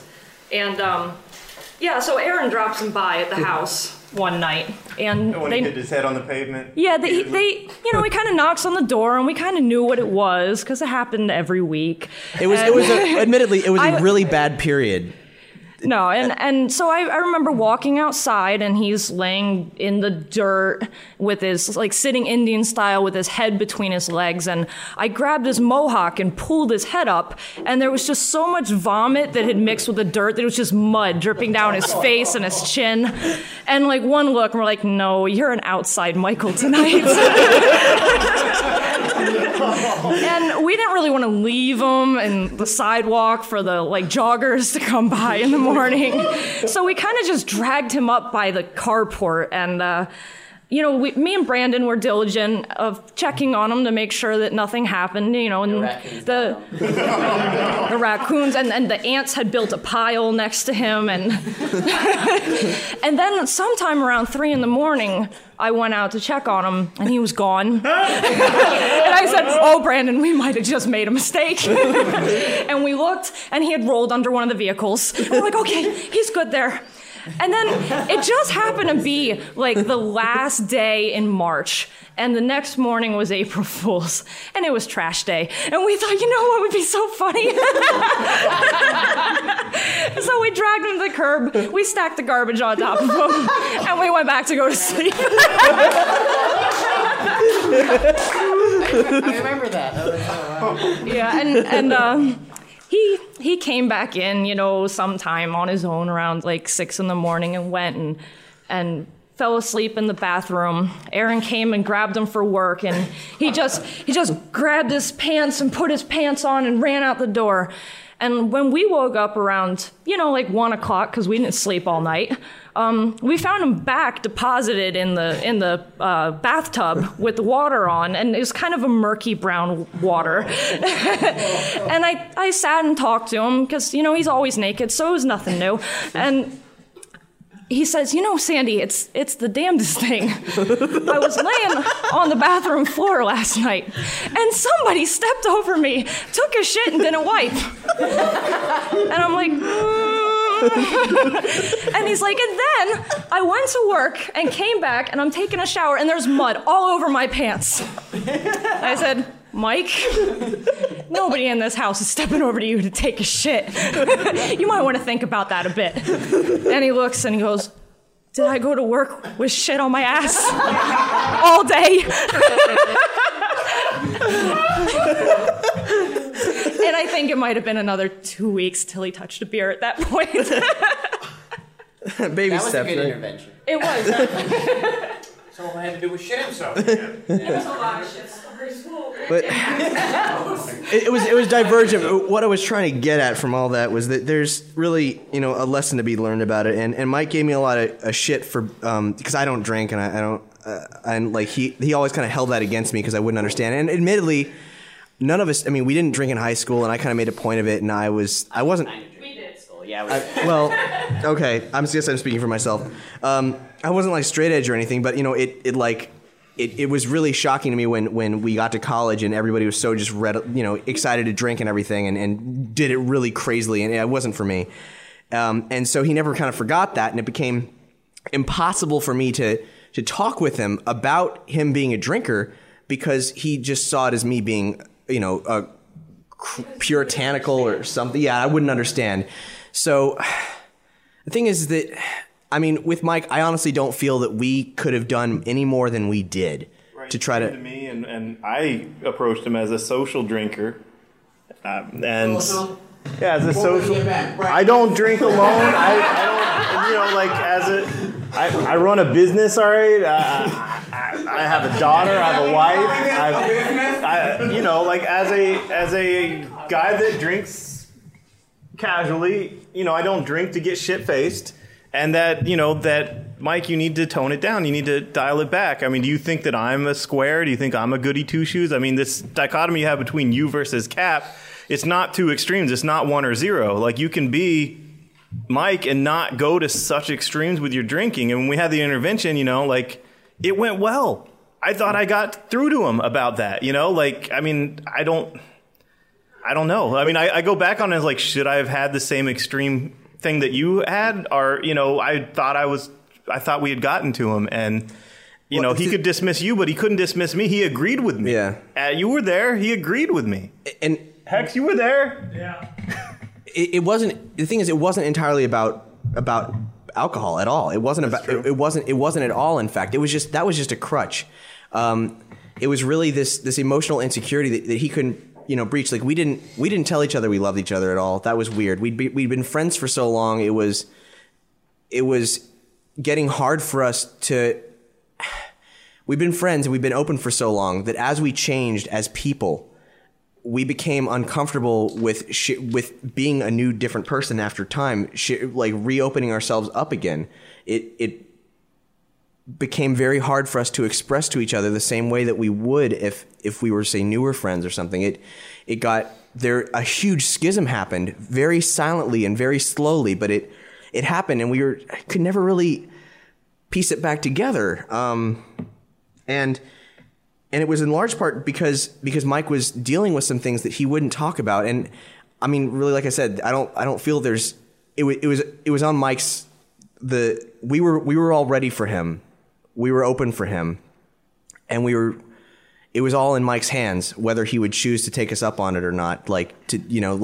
Being open, helping us help him, and everything. But just if you ever feel like someone's drifting away from you at all, don't go crazy. Don't get super clingy. Don't get stalkerly. Don't be a creeper. But I did all those things at one point. Just pointing that out to Mike. But we'll get on that later. But just do what you can to try to, even as a changing person, to try to let still be close to your friends, because this last year I hated Mike a lot. I mean, not consistently. I knew that I cared about him, but I was so angry at him so much of the time because he wouldn't. He just couldn't get himself sorted out, and I maybe could have stood to have told him that a bit more, but I did try to be open about it. But I'm just saying, if this sort of thing has happened to you or is going to happen to you ever, be aware of it. Be aware of your friendships with people. Be aware of what they're going through, and just do everything you can to try to see if there's an opportunity for something like this to not happen. Because there were times when Mike was feeling just so fucking cool, and he wanted to burn out before he faded away and just be just be a fucking badass who lives hard and dies young and everything, and leave a beautiful corpse, which he did. Yeah, and yes, in his most nihilistic and cocky, irritatingly cocky of times, he did exactly what he wanted to do, but he was a fucking asshole for it. And I don't think there's a single one of us who haven't told him, and possibly even to his face if we had the opportunity to do so, that we think he's a fucking asshole, and he is. We absolutely love him, but he would agree with that statement 100% if he were here. But towards the end, especially these past, I want to say 2 months, I think a lot of that had a chance to sink in. We were getting glimmers of the Mike that everyone knew. He developed a hernia and couldn't ride his bike, and he couldn't drink, and even though that was kind of like a speed bump and it slowed him down, like Aaron, you saw it, like Mike was coming around, and we were all happy about it. He was working really hard to get himself back on track, and to a certain extent he did, and he just ran out of time. Just self-sabotage. It's exactly. Yeah, that hernia thing was actually great because I got to sit around. Oh, because for years it's just been like we've been getting more and more distant, and the hernia thing, like he wouldn't be drinking, and we would hang out and actually watch TV and watch shows together and play video games like we used to do like every fucking day, and that was great. And then he got his hernia fixed, and I was like, damn it. I was like, is there any chance? Is there any way we can put the hernia back? I was like, is there any chance that you might get a hernia again? And he's like, nope, they put this special mesh. And I was like, oh. You should have been like, okay, back in your leg. Yeah, like if we could go back in you time can still drink and put him in a wheelchair, Wake you up, know? it's like misery, you hobble him. We get some little piece of food under the door. The thing is, if you yourself are listening to this and you've ever thought that people don't care about you, you got no clue, dude. Or dudette. You got no clue. Because there was something Aaron said to me today. He said, I wish that this could be like a Christmas Carol scenario and Mike could see all the shit that's happened. Because if we told Mike that Xander from Buffy would sing songs over the phone to his ex-girlfriend on Mike's behalf. Jason Aaron would write a blog about it. That Gail Simone, who he's never met, would think, Jesus, I got to say something about this. Right. Like, and that hundreds of people would turn out to a hospital and like. I'm getting tons of crowd the ICU. I'm getting emails of these people that watch the videos, not Nerdy Show, a comic show videos that live in other countries, even that just wanted to say how much joy he brought to their life and how much they look forward to seeing the videos and how it was fun, and he didn't even fucking say anything. He had great chemistry and great comedic timing, and on Nerdy Show, just this whole wave of people from all over the world that had been impacted by him that he didn't even know. I mean, he's Mopkins' role model, for crying out loud. If he could see this, would he have been so self-destructive? Would he have been so? If he could see, like what he said to us, where he said he's only hurting himself, other people might be bummed out. But if he could have seen how many people are bummed out, how many people were hurt, not just in his own sphere of like immediate influence that he could see, but he had influence well beyond his concern. Is what I'm saying. And if he could see that now and came back, he wouldn't have gotten on that bike. It was practically impossible for him to take the love that everyone was giving to him and the caring and everything, and actually feel like it was his to have. And he had a lot of growing up. He had a lot of problems with his dad, and that's something that's like that disconnection. He was something he carried with him deep inside of him. And I mean, we all. I know I'm rambling, but I just want everybody who's listening to understand that no matter who you are and what your situation is, chances are there's a lot of people who care about you. First of all, and then like I know what a lot of people have taken away from Mike is that that to live life to its fullest, and God damn it, do it. I love and admire the impression that he left on everyone, like reading all the postings, seeing all the great things that he did for people, all the ways he inspired people. It's beautiful. I want that. He didn't know for a second that he had that. And if someone told him, he would have called bullshit on it. But you know what? I bet, and maybe a lot of us would have for our own lives. But not so much me. I mean, why do you think I kept him on staff? Why do you think I kept him on staff so long when, he was late 4 out of 5 days a week, worked like 34 hours out of a 40-hour shift? I mean, I knew that his role, the connection he had with the customers and making customers friends was worth way more than being a stickler for being on time, being, whatever. And, by the time that I really dropped the hammer, it was because I was so concerned about him overall as a person and how he's living his life, not so much. But he could take someone that just met him that didn't give a shit about comics. Who knows why they wandered in here? Like, we made the joke like, oh, this isn't the tattoo shop, what? You know, and make them into someone that came back every week for comics. Yeah, something that I've noticed from all my observations is that even if you knew Mike for only 2 minutes, that's all it took for you to remember him for life. Like, he had that kind of impact on you. I'm going to steal the mic now. Please do. I'm sorry for how long it was. Sitting in the seat. You have. I'm sorry, Hex. I was taking fucking ages to get to my point. Just love your friends. Shut up. Love yourself. I'm talking. Hex has the chair. I'm sorry. God, you're rambling on the Segway. I have not slept. Yeah. Yeah, rambling on the Segway sounds like a great spin-off film. Rambling on the Segway. Cross country on the Segway. So when I met Mike, it was because I was trying to get a comic shop to be a sponsor for this silly idea I had called Nerdapalooza. We hadn't had a really successful event yet, and so it was really trying to pitch to them that they should give us lots of money. And so I met Mike occasionally, but I was on this kind of total business trip with wanting to only talk with a comic shop. So I never really had that big of relationship with Mike until Nerdapalooza 2008, where we got to, like, him more so than I, party. And one of the things that really, like, was amazing for me was pretty much right afterwards when we started working on Nerdy Show. And that's when I really got to know Mike. I didn't really get to know him before that. He was kind of more of a mainstay of a comic shop.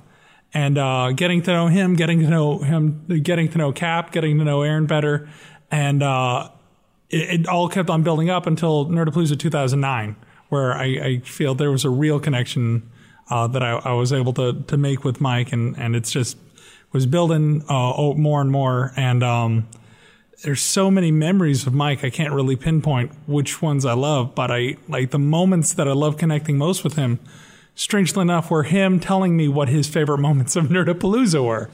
Because he was my surrogate at the event. He got to experience it. He got to have fun. He got to go do the partying that I wanted to do because I couldn't, because I'm... And so it was so great to have someone... So that instant gratification of someone going, this is why what you're doing is a great thing.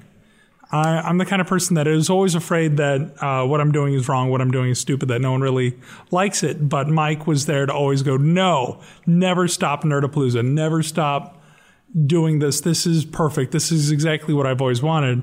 And I guess this is the place to announce it. I was talking with the Nerdapalooza staff who were all as deeply impacted by me from this as me, because Mike has been, since Nerdapalooza came to Orlando, he's been a draw in itself. He was at Nerdapalooza's 2008 to 2011, and it's so hard to imagine an event a year without him. And so Nerdapalooza 2012 is going to be dedicated to the memory of Triforce Mike.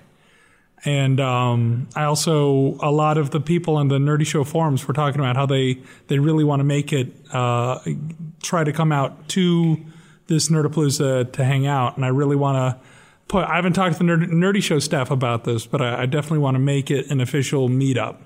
And there's going to be some time where, a certain set of time where, I will say, here, Aaron, you are in charge of the event. I need to go hang out with Nerdy Show. Because if there's one thing I walked away with from this, is that so many people got to know Mike secondhand from listening to the podcast, from being a fan of his, but didn't really actually get to experience Mike firsthand. And I feel they were robbed of that experience. And so many people were looking forward to this Nerdapalooza to finally be the chance to meet him. And if this is their one chance to since Nerdy Show is a part of these people's lives in a way that I will never even be able to fathom, we need to make a chance so that they can actually experience the real Cap, the real Hex, the real whoever is available for that meetup, so that they won't have this regret of, I never got to know this person for sure again. And so That's not a good idea. yeah, we're gonna lose a lot of fans. Here's what we're gonna do. That's what I really like. See, I took a cast of his face, and we're gonna wear these really creepy masks, and then we're gonna fondle you. We're gonna have a room. It's It's gonna be called the Triforce Mike Experience. yeah. It's gonna have a room where a bunch of people are just rolling around, making those kind of like weird like sounds that the putties from Power Rangers make, and we're just gonna molest the fuck out of you. And they're all clad in Speedos. And so literally molest the fuck out of you. You will no longer want to have sex after this experience because nothing will compare. I just got a text message from Lefty Lucy, which says, "I just caught myself looking at a chair lovingly." Oh. And we actually, she, like I said, she's traveling right now, and she the Skyping situation is difficult for this particular recording, so we've recorded a separate track with her, and now is a good time to play it. So with us right now on the phone is Lefty Lucy, who is in the middle of touring across the country right now with a sideshow performance. And I believe, were you stranded in Arizona right now? We just made it back to California a few hours ago. I was stranded in Phoenix when I first found out, and spent the next 18 hours as everything kind of unfolded, driving in a car from Phoenix to way upstate California. Jeez. Well, certainly the rough time that we've all had with the news is not made any better by the circumstance that we just wanted to make sure that we got to spend time together talking about it with everybody from the Nerdy Show family that we could. And I remember, I think the first time that you and Mike met was probably the first time that you and I met. Mm-hmm. Which was Nerdapalooza 2010. Yep. And we just wanted to interview the Epic Win Burlesque girls. Nothing. And then it turned out one of them was a listener of the show, which surprised the hell out of us. Yeah. I remember you guys like coming up and asking for an interview and taking us to the little room in the back, and Mike was just being a goofball, as Mike is wont to do. Mm-hmm. But he and I didn't really become buddies until this past year at Nerdapalooza, when you guys had me fly out early, and I stayed at the Nerdy Show house, and Mike was able to get a day off of work from a comic shop. Was that a Freudian slip? Mike was able to gay? Yeah. It's always a slip.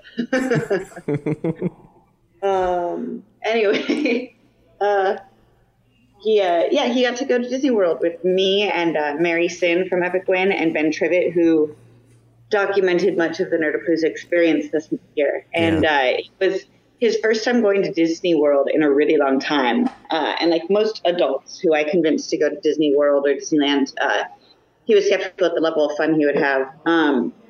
But by the time we finished drinking around the world at Epcot and got him off of the new Star Tours, which has like a variety of different experiences, he was babbling, he was nerdgasming all over the place over Star Wars, like to the point where like you could tell like some switch had just gone off in his brain and he no longer had control over the flow of nerdery coming out of his mouth. And I just had to I literally just put my hand at the top of his head and slowly brushed it over his face to get him to calm down. It was really fun. And another thing that day, obviously we'd been drinking around the world, and as you do, stopped in Japan to watch these really cute ladies do a live drum presentation thing. And when we turned around, we had lost Mary and Ben, and so we wandered into a back alley in Morocco, and we were so it was so hot and we were so drunk, we just collapsed in a back alley in Morocco and texted Ben and Mary we're in a back alley in Morocco. Find us. And that's actually where my current Facebook profile picture is from, is us just completely wrecked in a back alley in Morocco at Disney World. But, more after that, more so, Mike and I really got to bond over the last year. I went through a divorce this summer, and he totally talked me through a lot of shit. And, we would play this game called Therapist, where I'd call him out on his bullshit and he'd call me out on mine. And then we'd curse each other for being right, and then, become better people like you do. And that was a cool thing about Mike, was he has this Triforce persona and this character and everything that he's so giving of himself with. And beyond that character, there's still so much more. A lot of people who knew him through his retail persona. There's Triforce Mike on Nerdy Show, who was very similar to Triforce Mike at a comic shop. But the Triforce Mike persona for some people was a depending on how much of a salesman he was being that day, it could get really it could be really, really, really intense. And some people only didn't realize how much of a persona it was, like a confidence building persona. So. Mm-hmm. What did you learn about the real Michael Pandel? Oh, he's incredibly kind and giving, and anyone who pays enough attention to notice that there are a variety of Mike Pandels seem to level up for him. I definitely know there were a couple key moments where I would be like, oh, you're being Triforce Mike. And he'd be like, you are correct, bonus points. And the real Triforce Mike was just, to me, a more sincere and, human version of the caricature. I'm sure we got together or got along because we were both cartoons in our daytime lives. It's nice when you find other cartoons in the real world. If he was still here, what would you say to him? Fuck. You know what? I guess that's something I appreciate about my friendship with Mike is it was so present and every day that I didn't leave lingering, regrets, things I didn't get to say or things I felt he didn't get to say. We were very open with each other and upfront and comfortable. And I guess that, that in itself is pretty nifty.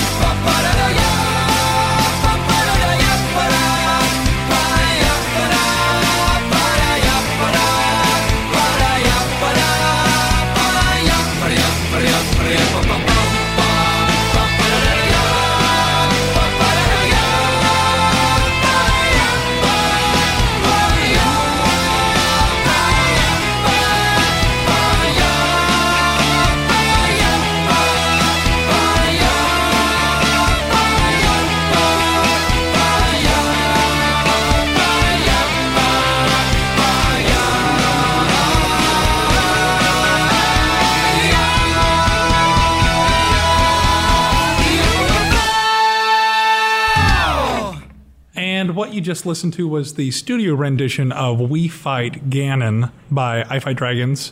And as you can guess, that was a fitting tribute to Mike, who one of the things that I can take consolation from in all this is that for some reason Facebook and its beautiful automation decided to file every single post tagged Triforce Mike. Millions of people have lost weight with personalized plans from Noom. Like Evan, who can't stand salads and still lost 50 pounds. Salads generally for most people are the easy button, right? For me, that wasn't an option. I never really was a salad guy. That's just not who I am. But Noom worked for me. Get your personalized plan today at Noom.com. Real Noom user compensated to provide their story.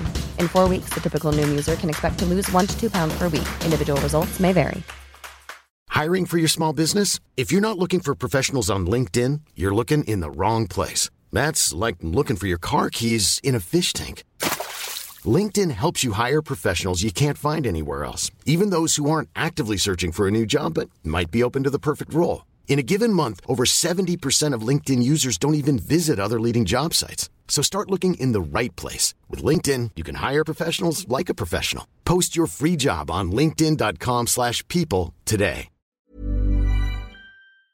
Under the universe of The Legend of Zelda. So as I posted, I'm now taking that as a sign that Mike is now canon in the Zelda universe. He's not just canon. He's armed canon. He's armed canon. He's going up and he's saying, "Excuse me, princess." But no, it was difficult. I was at the hospital. Tony and I rushed over and cracking bad jokes the whole way there, and the way I deal with grief is in silence, because with this kind of stuff, if I start talking, I'm just going to start bawling.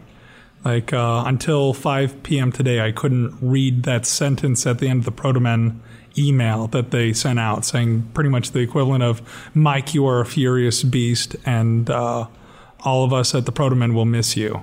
And I couldn't even read that out loud without completely shutting down. And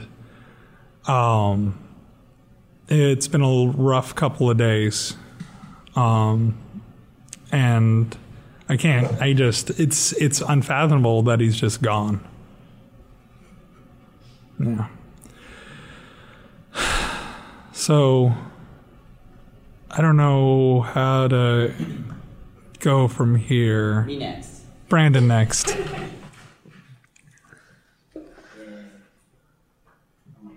And you can lower it, man.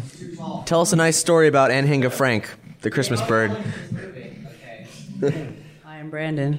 Hi, Brandon. So, oh God, I don't even know what to say. I've known Mike probably longer than anyone else besides his family. I've known him about 16 years, and I've lived with him for half of that. Exactly. He is more of a brother to me and a family member than my actual family and my actual brothers, which is, I guess, not saying a lot if you know me, but no, he was my family and he was my brother. So this all sucks, but I've known him so long to the point where I know that most of the shit that has happened to him in his life was his own fault. You know, that he would do something or hurt himself, and my first response is to yell at him. And it was the same this time. The first thing in the hospital when I saw him was like, you know, way to go, asshole, as I said it to him, because I know him that well. I can say that. So the first time I met him, I can't actually remember because he told me this, and I don't even remember. He claims that in 5th grade we met because we were in different schools, and for some reason there was an event where some dude brought a Florida Panther into the school for people to see. As you do. Yeah. And it's a Florida tradition. And he said we met each other there, and then he saw me, and I saw him, and like we didn't talk. No, it wasn't romantic. Well, he says we did. But romantic. The next year in 6th grade, we went to the same school. We had the same class, the same teacher, like the whole year. So how we became friends is, and man, my memory sucks. He's usually the one that has to correct my stories because his memory is great. And correct me if you know this, Sandy. So I think either he or I, probably him because I suck at drawing, we're drawing a Moogle from Final Fantasy III that came out, or 6, sorry, in America it's 3 on the fucking cartridge. And so he's drawing a Moogle, and I was like, oh my god, is that a Moogle? He's like, you like Moogles? I like Moogles too. Let's be friends. And that's basically it. And that's what started the 16-year saga. And then like the next day, every time the teacher would leave, I guess during middle school, I don't even remember what year, Jurassic Park was big. So we got hugely into raptors, and Mike was obsessed with dinosaurs. And so every time God. He had a dinosaur map on his wall. Dude, every time the teacher would walk out of the class, we would jump up on the desks. And all the students would just be sitting there going, what the fuck? We would jump up on the desks in opposite rooms, like hop up on 2 feet and put like our little hands out, like little raptor claws. And then we'd just be like, and yell at each other. And then we would just charge each other in the middle of the class on the desk, hopping and like beating each other up. And he would always win. I know you think that sounds like it isn't real. It is real. Yeah, the teacher would come in and we'd be like, we'd just run back to our seats. And all the classmates would be like, what the fuck just happened? Behavior continued into high school. Yeah, no, we still tried to do it into high school too, but we couldn't get away with it as much as some kids were like, hey, these dudes are just being a bunch of fucking weirdos. They need to be committed. I thought you were retarded. Well, I mean, he did ride the short bus, so. I met him on the bus.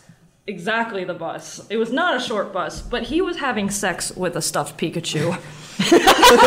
we all I kept it. Before or after he had sex with him? Well, both. So, yeah, that's the first time I met Mike.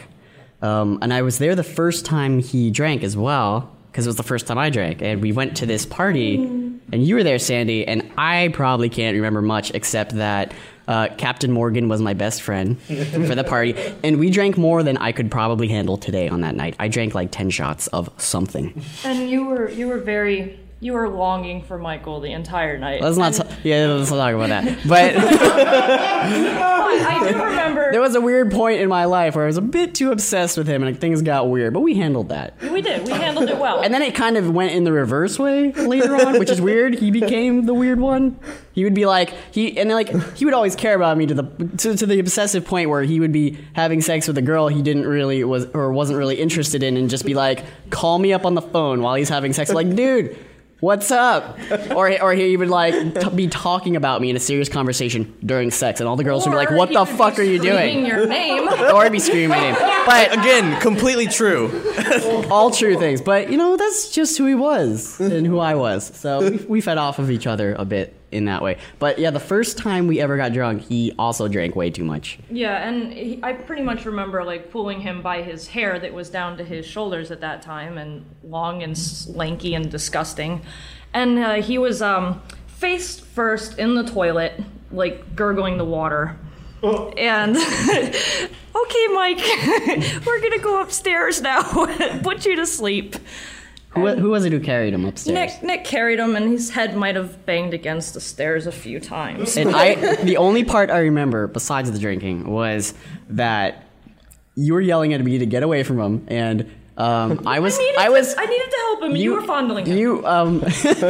Okay, he was like, I thought he was like dead. I thought he wasn't breathing. He was like laying there, and I'm like crying over him, apparently, going, oh my god, call 911, call 911. Like, I've never been drunk before. I know what the fuck's going on. I've never seen a drunk person. I love drunk kids. And I'm like, call 911, call 911. And Sandy's like, shut the fuck up. He's cool. I'm gonna change him. And like, they're holding a sheet in front of me so I can't wash. They're like, we know you want to see him naked, but we're holding a sheet in front of him. like we're gonna change him. Just stay over there. He's gonna be okay. And I'm just like, oh, call 911. I'm gonna call 911. Like, no, don't call 911, idiot. That was the first day I saw Mike's pee-pee. Yep, that's the first day you saw his pee-pee. Yeah, then every day after that. Yeah, then every day. So that was the first time we ever drank. And we kept drinking ever since. So that was pretty much it. That's my early experience. That night, unlike most other nights. Oh my god, let me tell you. We went to Bob's birthday.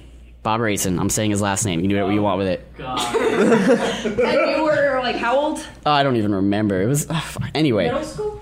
Yeah. We had a sleepover, and for some reason Mike doesn't know when he's about to take a shit. and like even this past year, he still hadn't learned how to fart when he had diarrhea and not let it all come out at once. 28 years old. Yeah. So he once took a shit in Bob's bathroom by accident. He was like, "Oh my god, I gotta poop," and he pulled his pants down. And on his way to Bob's toilet, it all came out. And when he got to the toilet, there was nothing left. The funny thing is that there was a bunch of grout in the floor, like the tile with like the real like grout, and so all like the grouting shit turned brown. It was like in there. It just mixed so in. He had to. It He went just to mixed sleep. in, man. Yeah, he had to spend the rest of the next morning, I think, scrubbing Bob's bathroom floor. With I think a toothbrush was the only thing he had that would fit. It's true. So because we wanted to keep it a secret from his parents that he shit all over the floor. Yeah, that was not the first or the last time he did that. You know, though, it was pretty much like at least once a year, every year since then, that Mike has shit his pants in public. And, you know, it would be at work, and he'd call me up and be like, "Oh my god, I had to borrow money to get a pair of pants from the mall because I shit myself." Oh my god, I remember that when he shit his pants at the mall, and he was like, didn't he call someone to come there and bring him pants or buy him pants, and no one would sell him pants in the mall, and he would ask people, and he's like sitting there with no pants and like Sam Goody or something. I vaguely remember that. Day. Yeah, I was like, that day was and then fucked. like that was even like there were earlier ones. Like back in high school, he was really sick. This 1 week. Was this the like the one where commando? You should tell this one. Yes. This is the bathroom explosion. This is the first time I knew about Mike having a problem with his bowels. Take it away. And also, I'd like to preface this by saying our journalism teacher, when he read Mike's account of this story, said that he should have a career in journalism. Yeah, so basically, Mike was coming into school one day, into high school, and I think it's very well captured in the blog entry that he wrote, and I think maybe we should link that here because it's a beautifully written piece. It may not. I believe it doesn't exist anymore, but if it does, we'll hunt it down. We have to pray for LiveJournal's backups. But basically, so from the story, he's sitting on the bus, apparently coming in, not feeling too well, and there's something brewing. There's a bit of poo gas coming out, and so the bus painstakingly pulls into high school and opens up the door, and he comes running off, and he's making triumphant run for the toilets, which are on the second floor of the school, because they lock all the ones for some reason. Because we went to school in the ghetto. Yeah, we did. And so Mike comes running up the staircase, dodging however many people are around, and apparently as the foot hit the top of the stairs, relief came. Oh, just a little. Yeah, just a little. And he then proceeded to, I'm guessing, I mean, that's what I do when I shit myself. I grab the shorts and you pull them forward. So you kind of seal a little bit. It like holds it in. Yeah, you create a bit of a seal for the back of jacket, so you don't leave any trails. And so he gets into the not very clean Deerfield Beach Well, I remember he kicked open the door. There was another kid in there. And as he flung open the door to the stall, and all this starts dripping down his leg, the kid runs screaming from the bathroom. So Mike proceeds to take care of business as he could. Which was an explosion. It was apparently an explosion, leaving the pants unrepairable, just unusable. It was on the walls. Yeah. It was on the doors. Yeah. It was overflowing the pot. Claymore mine that exploded. And then coming from my perception of this story, Mike proceeded to proudly walk into our corridor where we sat waiting for school to start, and told us the story. Didn't he call us over and said, "I've got something to show you"? Yeah, and he's like, you have to see what I've done. He's like, it's not a really good feeling when you're a grown person and you've just shit your pants.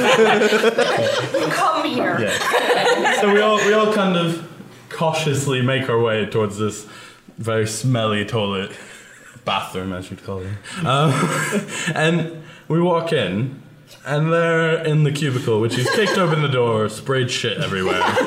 He's proudly hung his pants as underwear on the handle of the toilet. And we never removed it. We never took it down. So that, I guess it just made it that much more harder to clean up. And it was actually from that day on that he never wore underwear again. That was the last time he wore And underwear. I think that's probably the seed that started You know, the like, nudity. the best part might have been, though, is like after we've, filmed this and documented it, like, proper journalism students should. We were in a journalism program. Yeah, by the way, so. we left the bathrooms, and then the janitor came in and opened the door and dropped to her knees, sobbing. I think I actually remember one of the lines from Mike's account of it, or something very close to it. It'll be a fairly accurate paraphrasing, but just to give you an impression of the sort of prosaic delivery, I think it was the climactic crux of this was something like. The unholy dark army marched from the base camp of my bowels. or sprinted forward. I can't remember the exact phrasing, but it was like one of those lines that will vaguely be recalled by me. It will vaguely live on in infamy, possibly. It was something like that. It was great. I remember when I read that, I was laughing so hard I fell out of my chair. It was ridiculous. Oh man. Good times. Tops that. That's the real Mike. Covering an answer. Yeah. Hi, everybody. Hi, Tony. I'm Tony. Like I said before, I'm the artist person.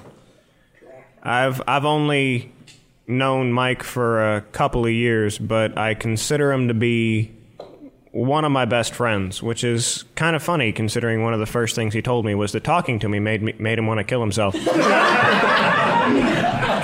why I remember you. That it might have been.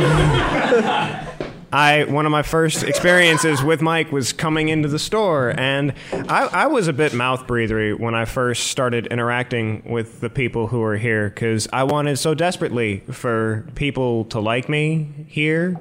And for some Sonic comics. And for some Sonic comics, because those are way past cool. Just think they're working against each other. Yeah. But I came to the shop a few times. Clevenger had a few signings, and I hovered awkwardly. And I tried to talk to Mike because he seemed approachable. And yeah, I was starting to drive him to suicide, it seemed. But I kept coming back because I was an idiot. And I was such a fan of the shop here that I told him I wanted to draw the guys here as superheroes. So I went to Aaron, and Aaron said he wanted to be drawn as the Green Lantern because he loved Green Lantern. Eric said he wanted to be drawn as the Phoenix because he's gay. And when I asked Mike, being the giant asshole that he was, he told me he wanted to be the Cock. And I knew he was being a dick because I'm not that blind, but he said, no, like the rooster. And I said, yeah, I get you. And when I came back with the drawing, which I'm going to give Cap the solo picture I did of him as the Cock, I made it so that the silhouette of his costume formed two balls and a shaft. Nice. And with that, apparently he decided that I was worth investing some time in. And as I got to continue knowing Mike, we determined that the two of us were the same person that made different choices in life. We both suffered from criminally low self-esteem, and he was so much one of my best friends. And I would come into the shop and I would stay here for hours. I hung around with Mike when he was working to the point where Aaron was away for a week, and he sent Mike an email that said, "You need to keep working, no Baldini." I remember that. It was like in parentheses, no Baldini. I got that same email from Jason that said, "Don't let Jay Jones drag you down." Fuck Jason Blanchard.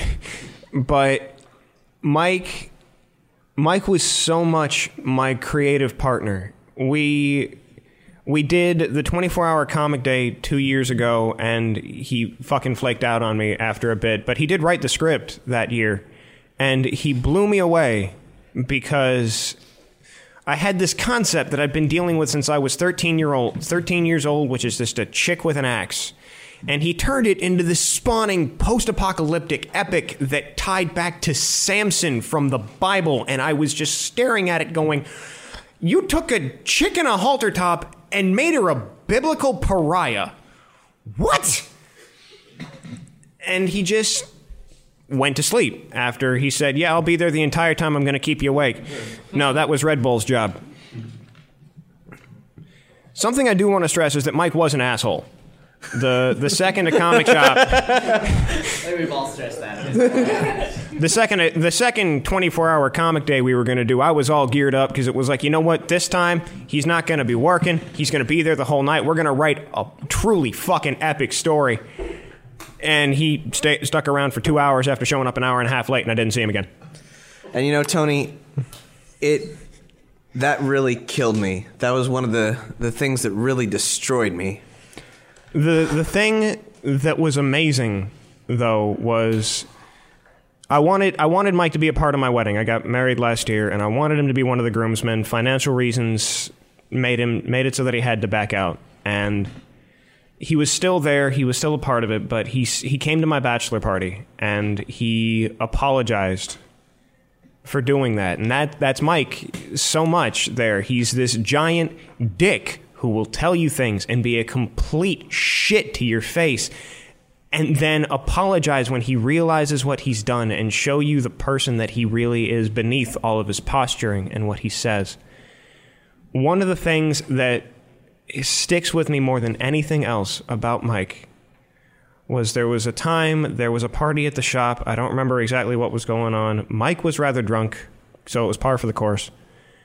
And he told me that he didn't necessarily know about any kind of omniscient being or God or what have you, but he said that meeting me made him believe that there was some sort of a higher power because he felt like we were destined to get together, that we were best buds, and I never really knew. I still don't feel like I deserve that because I didn't know him that long. There are people here at this table who flew from England to be here today who have known him for 16 fucking years. And I don't feel like I deserve for him to have called me his best friend because I feel like there are people who were more deserving of that title, but I loved that man. He was brilliant, he was wonderful, and he introduced me to the dangers of whiskey and what it does at Nerdapalooza. Because my one homosexual experience was making out with Mike Pandel at Nerdapalooza last year. Whoa! Anybody else have anything to say? I don't... So, the wife knows about it already. I'll bet she does. She has, for days after that, it'd be like, I'm going to go hang out with Mike. She's like, don't make out with him. She'd get worried. Mike was, and forever will be, one of my best friends and my creative soulmate. And the Dungeons and Doritos comic, I will pour every bit of effort that I can into every ensuing issue to make sure that it is a lasting legacy to the plot and the characters that he put forth, and it is going to blow your fucking minds. Woo! Oh my god, I found a picture of me from 1998. Oh Jesus, let me say. Wow, be real. I don't know who got this or You where. look like Fred Savage. There's a lot of there's something from Colin in this. Colin, do you want to read this? Sure, I'll read it. Colin, I think you should read this. But I don't know what grade I was in. It's on the cover page, so it's fitting. This is Mike's 8th grade year in middle school. Yeah, this is. It's funny. I met Mike. I guess okay. I met Mike in 8th grade at Pompano Beach Middle School. I had come from a private school where it was a Montessori school that was pretty insular. Everybody kind of knew each other and everybody kind of grew up with each other. And 8th grade was when I decided that I wanted to come over to Pompano Beach and learn how to do broadcasting and journalism. And Mike, it was really funny because Mike basically told me that I didn't have that many friends. I mean, I was relatively personable, so I was making some friends, but I didn't really meet like a core group that I was into. And one day I was talking to the group of friends that I'm now a part of, and one of them challenged, basically, in middle school, and one of them challenged my, acceptance, and Mike said, "No, I've talked to this kid. He masturbates. He's cool." So, which I would like to point out was a huge difference because I was in 8th grade the year after that at the same school. Yes. And whereas you guys were like, "Oh yeah, we jack off all the time," there's just a bunch of kids just chit chatting about how you jack off and everything. So then I'm in science class or something, and like I'm talking to some girl, and I've known Colin since I was fucking forever. Yeah, like 2 years, 3 years old. Yeah. Some girl's talking about just like whatever stuff. I'm like, and it comes up somehow. It comes up that oh yeah, I think she was saying something weird about like masturbating, like it was some like really like sketchy thing. I'm like, I masturbate. Everybody masturbates. What are you talking about? And she's like, oh, really? Are you sure? I'm like, yeah. I mean, she's like. I'm like, blah, blah, blah. What, you don't? She's like, girls can do that? I'm like, yeah, they can. And like, it just got really weird. And then all of a sudden, everybody in the school knew that I masturbated. And like, so, I know I was a bit weird, but I know that. But all the same, that shouldn't be strange because then a kid, this little kid, like two classes younger than me, comes up and he's like, yo, you Cap Blackard? I'm like, yeah. He's like, I hear you masturbate.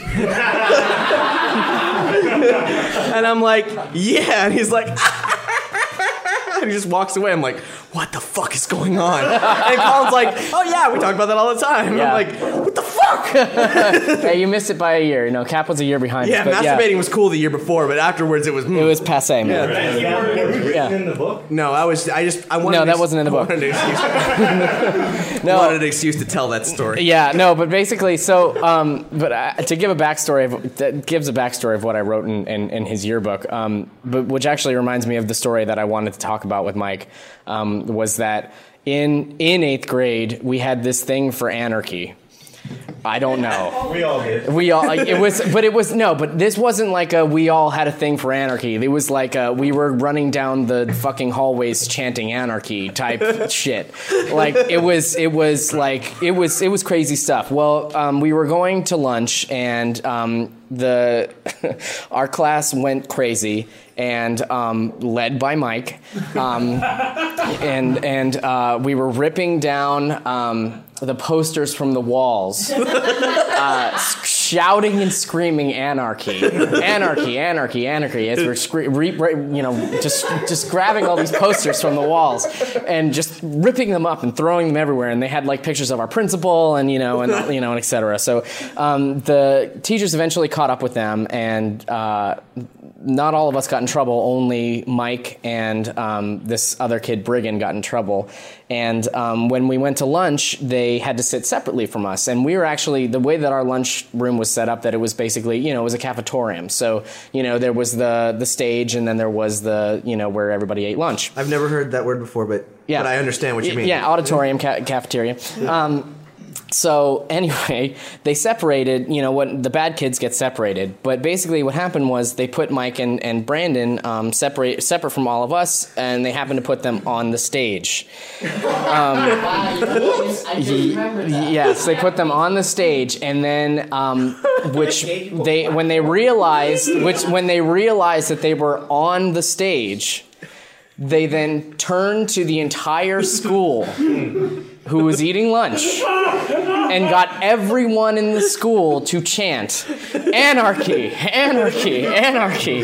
And so it was like the best moment ever. And the teachers had no idea what to do because there were these two students who were just running across the stage back and forth. "Anarchy, anarchy, yeah, yeah." And Mike's just going fucking nuts and he's just like jumping up and down. Fortunately and for you guys, that was pre-Columbine. I know, it was pre-Columbine. So but anyway, that's a backstory for a lot of backstory for basically what I wrote in his yearbook. His Pompano Beach 1998 yearbook, which was,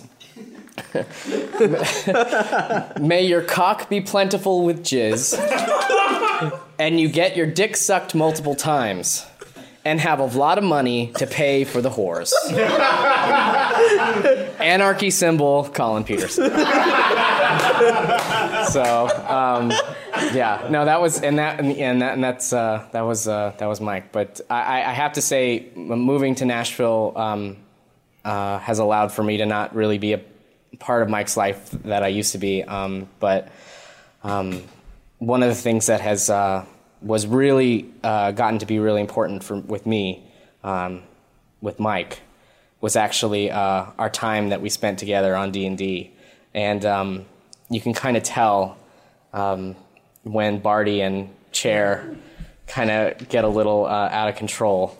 And I'm surprised those two didn't start chanting "Anarchy." Well, it's just like it's kind of the way that we were in life, is that Mike was always this like unstoppable force, and I was always the guy saying, "Yeah, do that,"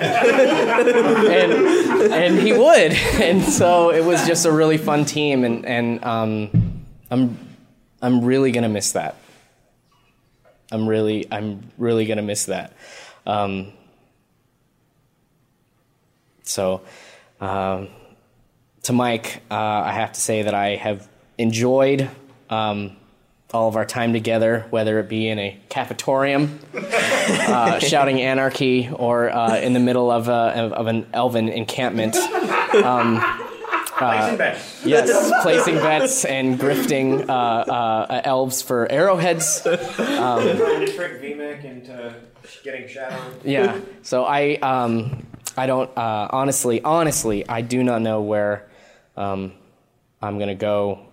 Where that dynamic is, I'm really gonna miss that. So, who's next? Brian? Yeah. I don't know. This has been such a special night because I've known Mike about as long, I guess, as Hex has, and a couple other guys through the store.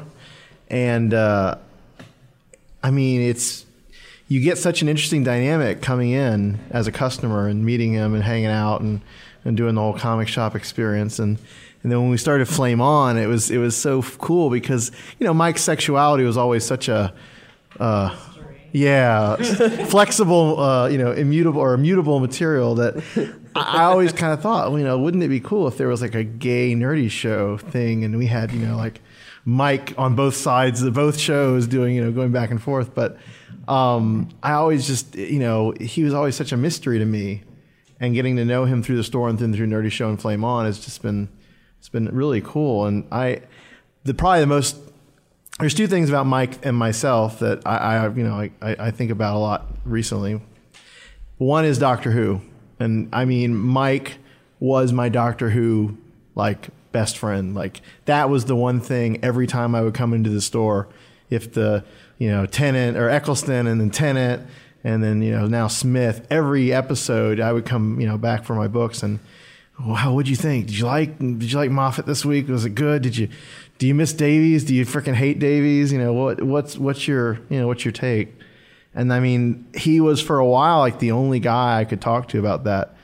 So that was something from really pretty much the beginning since I started coming to the shop.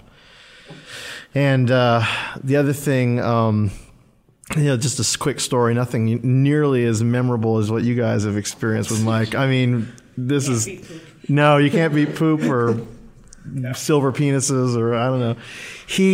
I have these Christmas parties every year, my partner and I, and we had a couple years where we had a male stripper. And I told him about this at the store. I'm like, hey, Mike, we're going to have a male stripper. At one point, I even asked him, like, would you want to do this? Not because I thought he'd be really, hot, but he'd be very entertaining to say the least as a male stripper, right? Especially with the silver. I don't know. So he actually showed up to one of my Christmas parties. I think I had invited him a couple of years, and he showed up. And it was him and two people who I think I had seen at the store, but I had no idea. And none of them are here today, I don't think. But it was so awkward because, most of my friends are a little older and we're all just kind of hanging out and drinking. And he comes in with his two little younger friends and they're very awkward and standing there. And so he has like a drink and he's like, hey, what's up? Yeah. So when's the stripper getting here?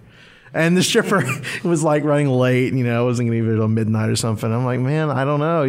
They're kind of, my friends really are kind of, they don't like this scene. Blah, blah. I'm like, hey, what are you going to do? So he stayed for about 5 minutes, and, had a drink and left. He didn't get to see the stripper. He didn't get to see the stripper. I know, he missed out. He missed out. Really. But, I hope you guys listening understand that. I really think you do based on just the forum response and all the stuff. How, whether he was being an asshole or an angel, whether he was being intellectually stimulating or complete, horn dog, pervert, whatever. Shitting his pants or waxing poetic about Doctor Who. The man was a force of nature. And the fact that he's gone at such an age that so many people like Janis Joplin, Henderson, and Kurt Cobain, all these great, bright candles that, have passed from this world, that he is among them in a sense is truly a legend. And I don't wish that he had gone, but I know his memory is going to burn so brightly in all of our lives and hearts for so many years. That's a legacy that you can't beat. I can only hope for my life to be as memorable and have as much effect on my friends as his had. So I think that God bless him, and I hope he's enjoying whatever party he's at right now. So. And Jonah takes the stage. Hello, I'm Jonah. I really didn't know Mike as well as most of the people here, but I've known him for a few years now. I first met him when I've been working at Play and Trade Oviedo for about 3 years now. And Play and Trade Oviedo does some events with a comic shop from time to time. So he would often be the person to come in to arrange those. And that's pretty much how I met him. He would come in, and I thought he was really fun. The thing about him is it's taken this last day of reflection to realize that he's actually had a big influence on my current life here, because when I first moved here, lived here about 4 years now, and it took a long time for me to really get established and to meet people, because I'm kind of shy. It's hard for me to open up, but his familiar face really helped out with that. Just knowing him from him coming into my store, seeing him at the comic shop, I don't know, that it really helped me out, because I knew when there was an event going on at the comic shop that, I don't really know many people, but I know him, so that maybe I will go check it out. And I did, and he was always so welcoming to me. So that was, I don't know, that really affected me, even though I've never really had a real connecting moment with him like most of the others here. That did affect me, though, just that he was nice to me when I barely knew anyone else. And I just really feel the loss of him now, because I would see him everywhere. Anytime I'd go to any events around town, there he was. And just seeing him there, it made me feel more at home. Because I knew, I don't know many of the people here, but there's Mike, and I could always go talk to him for a bit, and then I feel comfortable. And I did. So it's just not going to be the same without him. There's such a huge energy that's lost. I just don't know. That's really all I have to say. It's weird how you can go anywhere corner in this town, and for some reason, someone there knows who he is. Like, it doesn't matter when. I would always be shocked. I was, oh wow, you're here, Mike. Look at that. Here you are. I never expected to see you. And it's like I'm at a gas station at 4 a.m. and the dude behind the counter doesn't speak English, but he knows who Mike is, and I don't know how. Also the bum behind the dumpster. It definitely wasn't even exclusive to Florida either. Like, I moved back to Indiana for a year for a while there, and I'd go to Nashville to see the Proto Men, or I'd go up to West Lafayette or something to see a band that I like, and I went to go see Random Encounter, and I was like, you guys know Mike? And they were like, who doesn't know Mike? Sexually. So I was not nearly as close to Mike as a lot of you were, but the first time that I should say, this is Mark with a C. I didn't. I just launched into shit. We got the bum from behind the dumpster. By the way, this is a really I just came to say that Triforce Mike's a good egg, and they put a potato in my pants, and there's a chip in my head. Good night. This is a really douchey thing, but it's also made me laugh every single time when Mike would get approached by a bum and he'd see the bum coming for him. Mike would go, "Hey man, got any change?"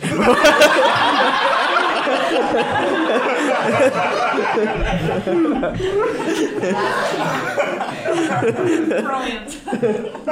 Once again, Mike was an asshole. Oh yeah, it pisses him off and makes him go away real fast. The first time I remember actually meeting Mike, I know I met him the day before Nerdapalooza at the pre-party in 2008, which was the first time that I met pretty much anyone related to the nerd music scene face to face.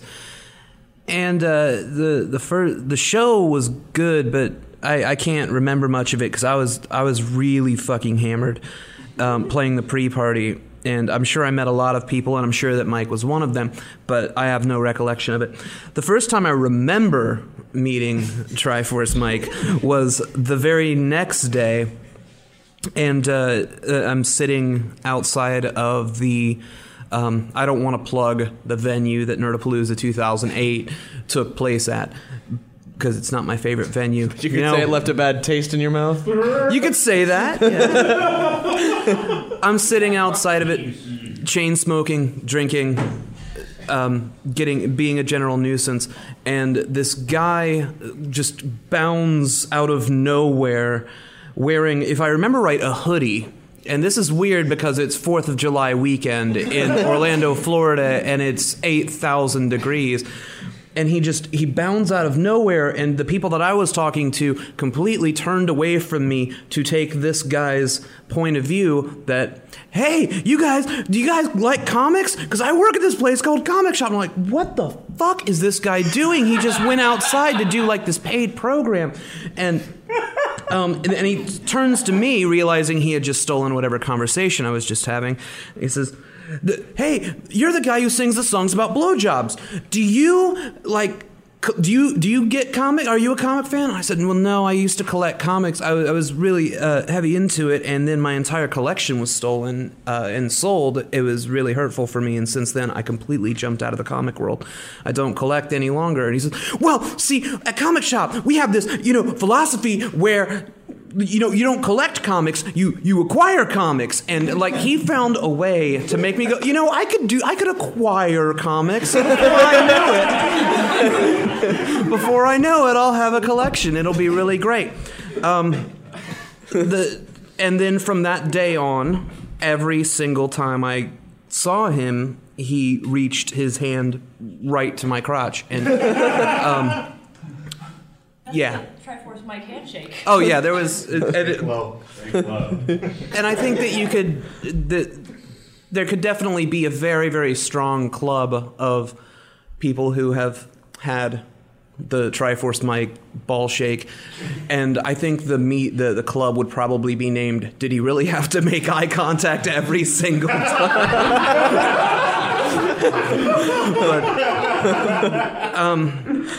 But just because there's a million fun stories about Mike, I was sort of, I would say, fortunate and unfortunate enough to see early on. There was a show that Hex lovingly set up for me and some other local acts to play at a bowling alley, and they had this brilliant idea that the stage should be on the lanes, but they didn't put it in the front of the lanes. For some reason, the stage was like 40 feet back from people. So I was closer to balls, giant, heavy balls. Nope. Get the laughter out of your system now. I'm going to say balls a lot. These things were just crashing behind me, and I really thought, oh my God, the PA's exploding, because that's all I hear, and I don't hear any crowd noise at all. But people had been asking me to play Laura, I Need Medicine, and they must have been asking really fervently because there's 40 feet between me and the audience, and I can't see anyone's eyes. All I see are the reflections of the bowling lights on a sea of glasses, so it just looks like this ocean of stormtroopers in front of me. And I'm playing the song, and I heard people cheer off in the distance, and then I saw them part like the Red Sea. And I went, well, they asked me to play this song. Why did the crowd leave? And it turns out it was because Mike had been partying really hard that whole night, and he just let loose this torrential storm of vomit in the dead center of the audience. And it sort of cast a pall on the rest of the night. And I didn't know that this is what happened until I got off stage and my wife explained it to me. And so as we're leaving the venue that night, I remember seeing him sitting against the wall, just sort of, not really head in hands, but you know, that half sit, half crouch thing you do when you're drunk and you're not really sure if you're going to puke again. And I went up to him and said, hey, are you okay? Do you need anything? Do you want some water? And I heard what happened, and he looked up at me and said something to the effect of, what? I'm like, no, do you need anything? I heard you're not feeling so well, and you kind of puked everywhere. And I was genuinely being kind, and I know sometimes I sound more sarcastic than I intend to, but he said, I know what the C and Mark with a C stands for. I said, well, what's that? He said, Dick. And while that's really funny, when he said it, there was no light behind his eye. He wasn't trying to be funny. He was genuinely being a fucking prick. And there was a moment where, after he had been entertaining everyone, the lights kind of went out and things got dark for a little while. And I could see right then that he had a severe problem. And I can't say that I predicted anything that occurred, because I certainly didn't. I didn't know him well enough to. But a lot of those really fun stories that we're telling they're the product of someone who was deeply troubled, and he wouldn't accept help even from someone he barely knew that he seemed to like. I have a history of substance abuse. My entire family does, and it's really, really tough to know what to say or how to react in the situation. I think it's great that Mike's going to be remembered for all the positive things that he did for people, but often the war stories, we're going to forget that at the end of the night, that guy didn't remember those good times sometimes, and he also didn't remember being a total prick to people who wanted to be nice to him. But that's out of, I guess it was 4 or 5 years of knowing him. That's the only time I can think of that he was ever anything less than really nice and welcoming to me. And that's a lot more than I can say for pretty much everyone I call my best friend. He was the funniest, most sprightly. I think you said it best when you called him Wet Noodle.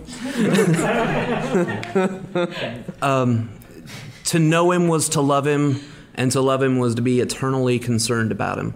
Yeah. But I definitely am going to miss him, and I think I think we're all better and more entertained for having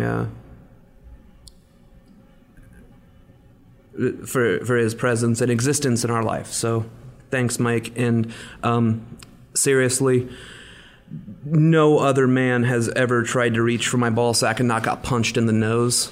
So that really says something about him.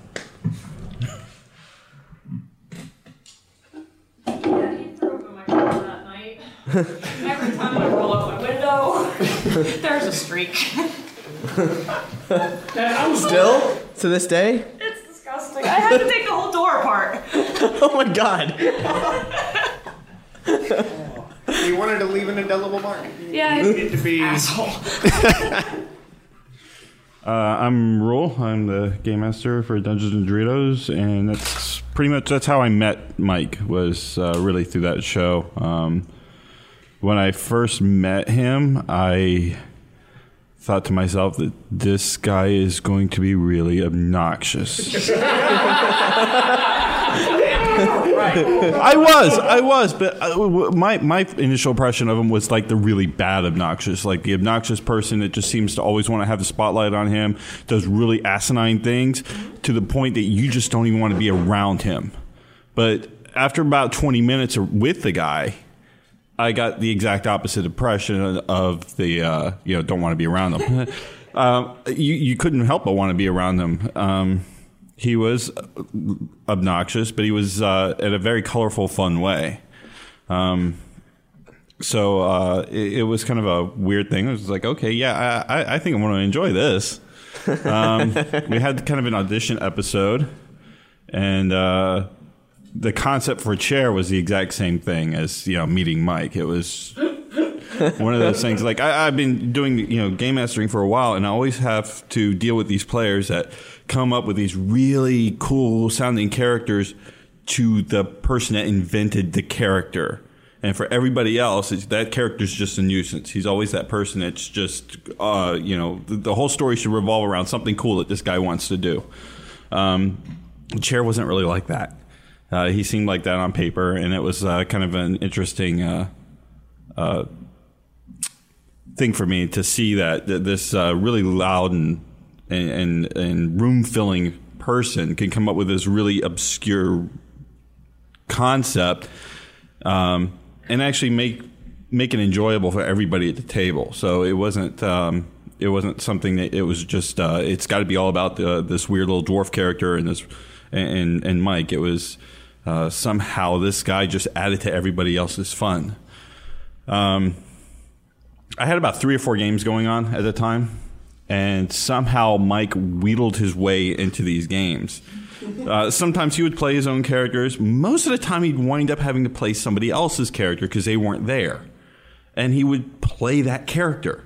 He would play it just as if the person who had played it before, he somehow grasped the character, the history, and how this character should be played, and he just fell right in there. So you never saw a Chair peek his little head in to any of these games. It was always a different person, a different character. So most of these were during the day. Mike was generally not drunk, and if he was hiding it very well and admirably well. But the one really fun night we had was James' going away party. And we all drank very heavily that night. James, I think, was giving away his swords. They were a pair of wooden kendo swords, and they got in the bright idea of having a sword fight that night.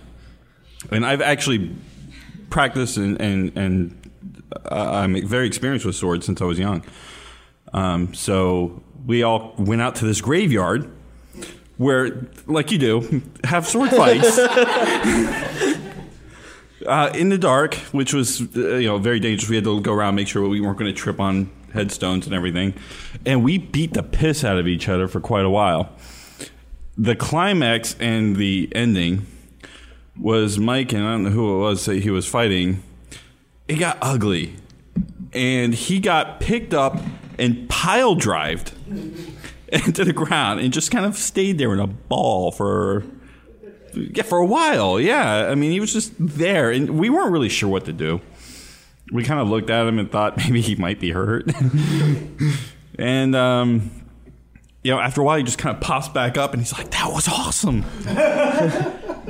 He loved it. And I'm not even sure if he could have really remembered it because that looked like it hurt. But that was kind of that was my Mike. That was the Mike that I knew. Was this guy that was just a lot of fun to be around. He was an all-inclusive person. Nobody that was hanging out with him felt left out. So you didn't even have to know him very well.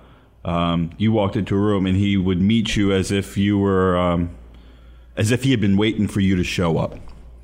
And I really appreciated that about him, and I really enjoyed knowing him. And I'm going to miss him dearly. And I just thank him for spending some time with me. And that's it. Taking the mic now is Aaron Holland of The Comic Shop.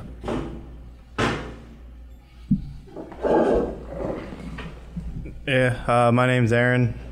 Known Mike for 8 years. Right about where I reinvented myself. I was going through a divorce at the time and had nothing going on, and got a job at a comic book store just on Wednesdays, because every comic book store needs help on Wednesdays. And the two guys that were full-time there, I pitted them against each other, and I knew one guy was a cokehead that was stealing from the owner, so I instantly befriended him because I knew I could get rid of him at any point. And I had him help me get rid of the other guy, who actually wasn't a bad guy, but he had the job that I wanted. So we got rid of that guy pretty easily. He was crying, whining, whatever. And then, finally, I waited till the other guy actually stole something that was one of a kind on eBay. He sold an original art cover, and that's when I, called the boss and said, hey, look on eBay right now. This thing, that's yours. That guy stole it. He was like, well, we'll wait and see if he gives me the money. Maybe he's taking some initiative. It's like, no, he's on coke, and he's not going to give you the fucking money. And he doesn't give him the money, and, whatever. And that was really cool. So then I was the boss. I was running the whole show then. And, like, this is badass, but I needed some help. I needed someone else to help me on Wednesday at that point. And there was Mike. He would help me on Wednesday for comics. And originally I met him. There was this comic called Demo, which was kind of punk rocky comic, whatever. And it came out, and I was like, saw Mike, and I was like, yo, you would like this, man. It looks like that indie emo fag shit that you would just eat up. And I never met him before in my life. And he bought it. And then he came back. He's like, that was awesome, And then, so we pretty much clicked from the inception. And at one point he was probably going to have to move back home, and because he didn't have any transportation. He had the bus and everything, and I'd basically stolen a van. I had a van that it didn't have title. Like, there was no title, so I put a tag that was my tag on that van. I ended up got arrested. It was one of the worst nights in my entire life. My wife will say it's the worst night of her life. I'm like, you sheltered bitch, that was in the top 10 worst nights of my life. Wait, but this was you reinventing yourself. It was very Machiavellian, all right? He had lived his life as a civilian. He wanted to try life as a criminal. So, it wasn't working for me the other way, The good guys finish last, right? I mean, come on. Anyone that's been divorced before knows this. But I'm just saying that, so, then I got some kind of title for the car, and for that van, I got some type of title, and I got it in Mike's name, and Mike was okay with putting in his name, and he needed a van, and I told him, this isn't really on the up and up. I mean, this is not legal, Mike. And he's like, I don't give a fuck, and I'm like, Mike, when you sign your name on this, yeah, you're taking ownership of this van, and it's not really, you're committing a fraud right now, and this is fraud, and he doesn't give a fuck. So he signs it, and he gets a tag on it, and he has a van for about 2 weeks, and he drives it through a fucking wall. The next day he showed me the wall. wall. He was proud of himself. He's like when we were driving somewhere, he's like, check that out. I did that like yesterday. I was like, what the fuck's wrong with you? It looked like the fucking Kool-Aid Man went right Oh yeah. It looked like brick walls like a housing complex, and it was just like every single brick was just laying on the ground. There's still bricks, but they're just all out of the wall somehow in a pile. And when he did that, I wasn't with him, but this is how he tells it. He did that, and he actually narrowly avoided getting killed via a power line, a power pole. But yes. He did that. He crashed into an old woman's backyard, and she comes out, and she's like, "This is a problem. This is a big problem." Brandon, was it your grandmother? So, there was that, and, and after I didn't get mad at him about that, he knew that he could get away with anything with me. I really wasn't mad. I mean, it's kind of funny, and, I didn't pay for that van, and he paid for it, though. His car insurance was like $400 a month after that, but, anyway, we just clicked, we just vibed, we just had this kind of unspoken chemistry where he just got me and I got him, and we played off each other. And when there was customers coming in, they were like fish in a barrel. If they were our kind of people, and if they weren't our kind of people, fuck them. Because Mike cut the shit so easily. If someone was there's Aspergery problem comic shop customers that are in here. They're getting into conversation. They're annoying. They butt into your conversation when you're selling people stuff. Tony, we thought that Tony was one of them with the Sonic thing. We really did. I mean, obviously we changed our mind, but seriously, Mike could get rid of these people with such ease and expediency that I loved the guy. I mean, I'm like, Mike, dude, this guy's been in here for 2 hours. He's butting into all my conversation. I could have probably gotten rid of him, but I don't know. I just liked watching Mike do it. And I was like, Mike, can you get rid of this guy? And he's like, no problem. Hey, go, butt touch, whatever, this, that, and, just... Are you gonna buy anything? You gonna do that? Or did you just come here for the sex? Because we go out back. Just to, So, and they would leave. It was awesome. So we had this when we did the comic show videos. I mean, people were like, "Oh, Mike didn't really talk," and Mike loved that. Mike didn't prepare for those videos for shit. Mike didn't pick out the top books. Mike didn't read them ahead of time. Mike loved comics. He read them, but did he read them ahead of time? Fuck no. Mike didn't. You know what I mean? He's a procrastinator, a chronic procrastinator. So, I'd pick him out, blah, blah, blah, all that. He could fake it like a motherfucker. And he would pick up on whatever I was saying. He would parrot me. He would be like, boom, boom, boom. He would come up with, he would say what I just said more succinctly with 3 words and alliteration. And boom, done. We moved on to the next book. And I'm going to miss having my sidekick, my guy that, I don't have anyone else in my life that I could really click with like that. And, I know Tony said there was a lot of Mikes, and my Mike was the dude that, the we could not outdo each other. He never got butthurt, not once, and I didn't get, like you said, Mike would do things and you would be okay because it was Mike, anyone else would say some shit about something, there's shit that is kind of off limits. And with Mike, it wasn't, because for me, I knew it wasn't off limits to go back at him, and it was like a fucking challenge. It's like, instead of gay chicken, it was like, bad taste chicken. Let's take this up, and and he would vibe. And when there was a customer in here that was a spinner but was a straight arrow, he left him alone. He turned it off, and the straight arrow customers that would spin, he would just say, oh, you'd like this, sir, come on. But it was, and the biggest thing, which could have been a huge lawsuit, where Mike just fucking vibed off of me. It was brilliant. And this the story, I told my wife this story before I came here, because unlike Tony, I'm not, Tony was like, oh, we're getting married, I need to be honest with you, whatever. Like me, I've been married 7 years now or whatever for the second wife, and I'm not going to tell her, hey, I just made out with Mike Pandel, deep tongue kissing, and it was awesome. But anyway, so I told her the story tonight, and she still wasn't happy about it. I'm like, the dude's dead, what the fuck? I'm not going to leave you for Mike, that's over. That dream is gone. But So we're at MegaCon, and Mike quickly picked up that, going to cons with me is the best because it's so simple. You just find out what hotel they're putting the guests in, you stay in that hotel. And then you're not a creeper, you're not, you're just at the bar at the hotel you're staying in. You're not stalking the guest. So, and you buy them a drink, you offer to buy them. They'd never really take you up on you buying them a drink, whatever. But we're drinking with, people we know. And you just have one person and you're in with everybody. And, we're drinking with some of Mike's idols like Jeff Johns and whatnot. And then fucking Miriam shows up, his ex-girlfriend, and it was bullshit because David Hood, Miriam's friend, texted me, where you guys at? I want to come party with you. And I was like, oh, he's our graphic designer. He wants to party. I'll tell him. He shows up with fucking Miriam, and we're just like, what the fuck, I mean, she's a good person, but it was a really volatile time for them. They'd broken up recently, and things were just bad.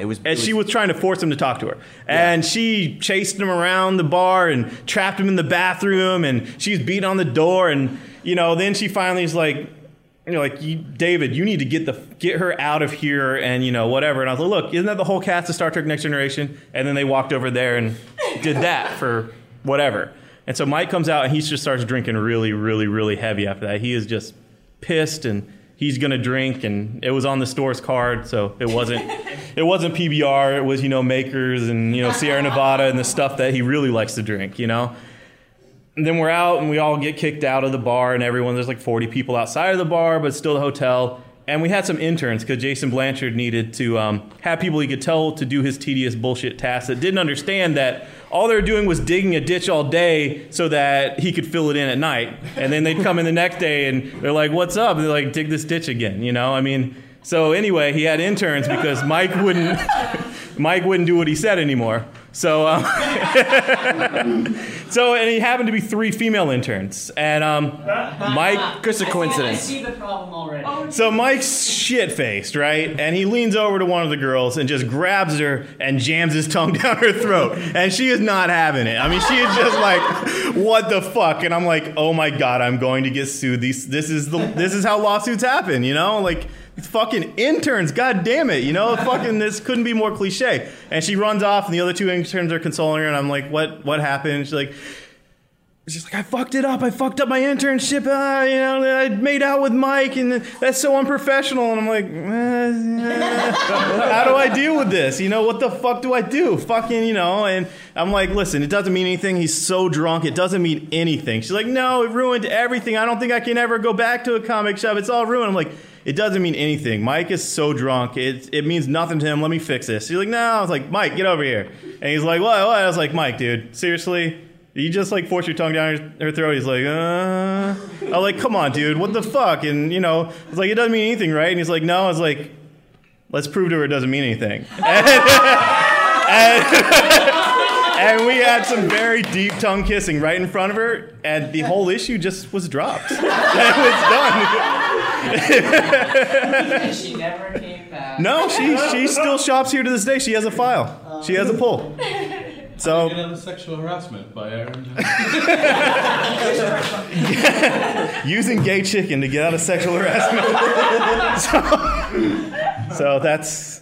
I mean, Mike just picked up on whatever I was putting down. I mean, he just no questions asked, no you say whatever you want, but with me, there was never any insubordination. If I had a vision, he was following my vision, and when I didn't have a vision, or I wasn't watching him, or I wasn't here, I had the day off. Who the fuck knows what happened those days? But he marched to the beat. He was my sidekick, and I'm gonna miss him forever.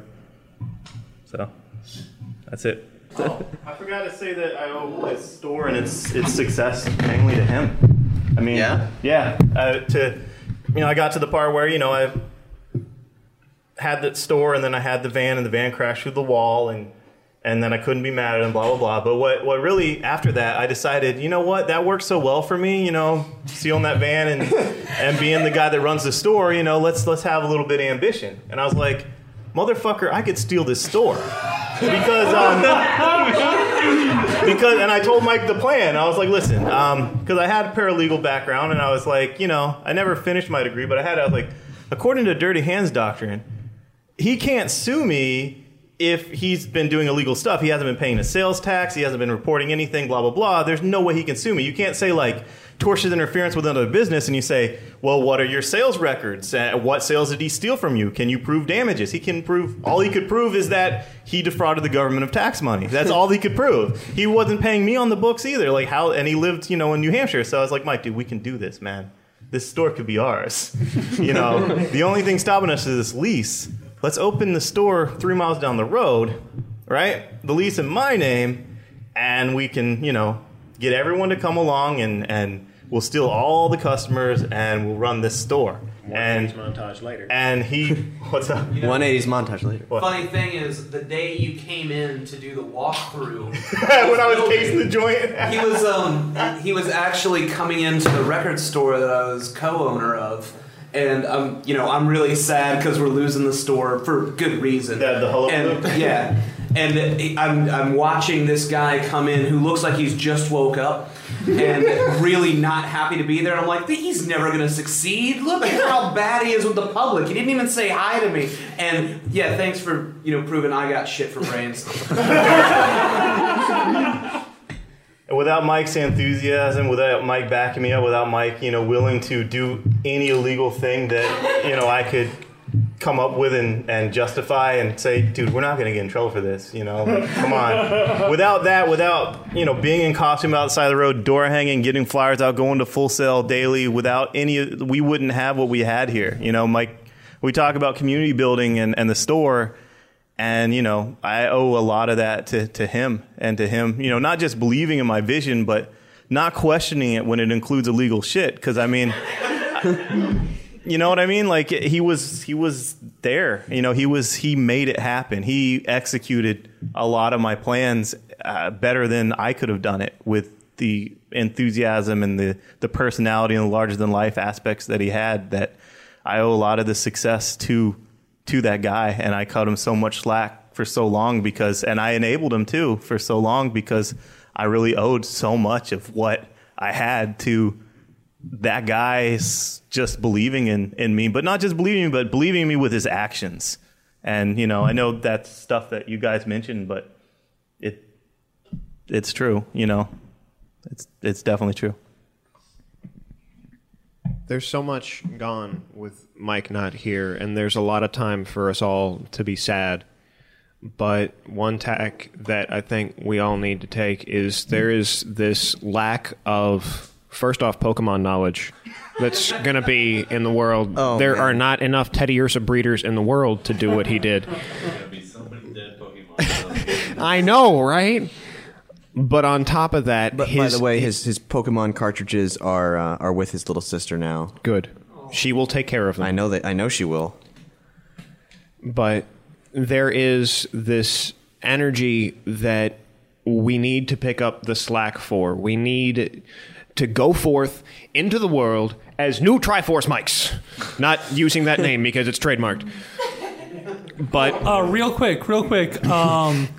Doug of Nerdapalooza and the Sauce Remix, he purchased TriforceMike.com. Whoa. So whenever we want that, to do whatever we want with it. Well, he made sure that besides Mark.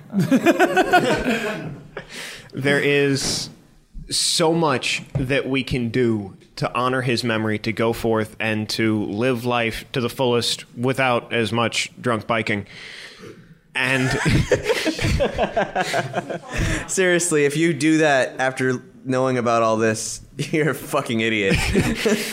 But we can touch the crotches that he would have touched. We can dance like the spastic dolls that he danced like at every Proto Man concert. They roped off an area of every stage so that he could flail around like a marionette being electrocuted. If you ever want to see what a seizure looks like, find a video of Mike dancing to the Proto Man, because god damn it, he hurt people. I'm convinced that's how he got that hernia. There is a very good chance, but Mike's passing will forever be sad. It doesn't need to be depressing. We can take this, we can run with it, we can show the world that Triforce Mike was a force to be reckoned with, whose energy will never die. And we can fuck shit up! Yeah, tonight the world is without a hero that was there, a light that filled us all up. But I think the way that I've been able to get out of the darkness is by imagining what would Mike do if I was right next to him and I was crying. He just look at me like his eyes popping right above his glasses and go, "So you want to make out?" After stripping and he'd call me a sad fag and say, "Stop being sad. Let's go hang out and have a party." And so I think that's really what we all need to do. We need to just take that positive energy, that happiness, that willingness to share that light with everyone that he had within him, and just make this world a brighter place. Bronies for life. Bronies for life. Because friendship is magic. Friendship is fucking magic. There's one of us left who hasn't had a chance to speak, and that's Nick. And Nick just got into town just before this recording, so all this is. Is he gonna talk in that weird accent again? Yeah, that weird accent of someone who's lived in the UK for. No. Say cubicle instead of stall. We didn't understand him before he went to England. So it's really not much different. Mike always understood me. It's because he communicated with his cock. Yeah, body language, man. I wanted to say something that was unpoop related. I don't That's how I told the poop story already. That's too highbrow. I'll try to make it succinct and comprehensible, but I mean, I've known Mike for quite a while back in high school, and I kind of transferred schools to go meet back up with my friends who had parted ways with that Pompano, where I unfortunately didn't know Mike. And I remember going into our computer class with Mr. Plotkin, and it was the skip school, go where you needed to go to just didn't have to go to class when you went there. And I went in there once, and Sandy wasn't there, and Sandy was the person I knew who knew everybody. What was it? Fat Tits Finnegan. Fat Tits Finnegan. And that's really at this point just so everybody knows who he's talking about. And I remember I think Brandon was there, and there's Mike and Andrew and a few people that I'd kind of been loosely introduced to by Sandy. And for some reason, I had nowhere to sit in the room, and I wasn't supposed to be there. And so I wanted to get into get my back to the teacher as quick as I could. And for some reason, I grabbed a chair and I sat between Mike and just next to Mike. And he kind of looked back at me and was like, "What the fuck are you doing there?" And I just kind of, and at that point, we just started going, just started bantering, and we got on from that point on. And then I think Andrew found the Little Mermaid song finally after weeks and weeks of traveling. So in the midst of us going, "Who the fuck are you?"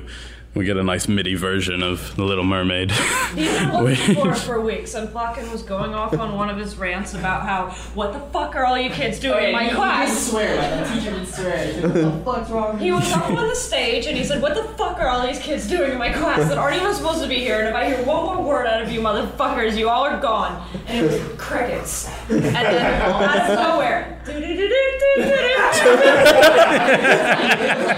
that was Nick's first introduction to this world of shit that we were in. But I mean, like everybody's kind of talked about today, there were so many Mikes, and I mean, obviously there's been so many us's and so many of everybody. We've all changed, and it's really hard for me to kind of pinpoint any key stories to kind of tell you through the years, because it's just all I can remember is laughing and having fun and doing stupid shit and doing it constantly and with no regard for anybody else. And we used to drive cars into our other friends' cars. Yeah, that was fun. Yes. Oh my god! We were just and we're at a red light, and suddenly your car would slowly explore out of the intersection, and you'd be like, "What the fuck?" No, I have to tell this one now that you mentioned that, because there's infinite fucking stories.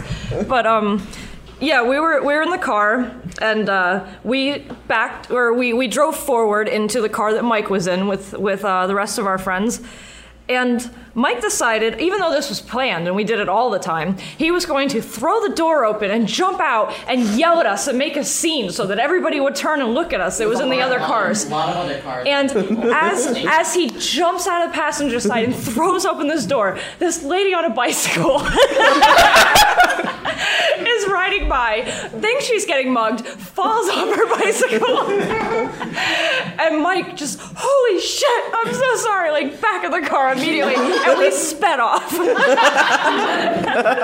But this was like every day, something this stupid. A lot of old ladies falling off bikes. It was a pastime. But yeah, I mean, that's what my 12 years of knowing Mike has been filled with, is just knowing that every time I was coming back to Orlando that he'd be there with open arms. And really regretfully now, we didn't need to keep in touch when I went away. We always picked back up where we left off, and when we needed each other, we knew we were there. And I think we always both backed on the fact that we knew that if it ever came to zeros, that we were always there for each other. And coming back today, it is just like there's something missing. And I know he was an asshole, but like kind of the relationship Aaron had with him was the relationship we had, and we were assholes. He was our asshole. But we were telling the truth all the time. And he might not wanted to hear it, but he was the most beautiful asshole for that. And you always knew that even if he was being a dick, there was some kind of intention behind there. And I will miss him forever. And I just want to end on, I once wrote a song about a beautiful experience of moving into my college house with Brandon and Lawrence and Mike. And there was a line in that, which I think metaphorically can hold quite a lot of weight for this evening. But it went, so what if Mike's dick is 8 inches? It grows even bigger every time that it's mentioned. And I think it'll carry on.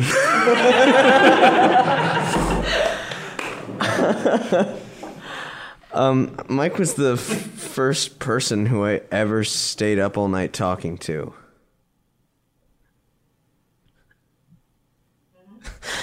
I'm working on it, damn it. And what happened next? Incidentally, I think he might have been, for me also, the first person who actually kind of from before sunset to after sunrise. And then we turned all the lights off and there were tickle attacks. Let's not talk about that right now. Because there were lawyers involved. They were yours. They were my lawyers. And it... Back then, in high school, it was there was a lot of really incredible creative energy there, and we just stay up all night talking about stories we wanted to tell, and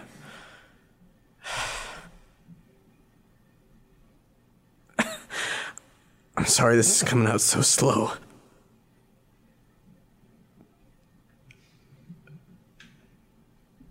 I haven't had a moment to stop since it happened.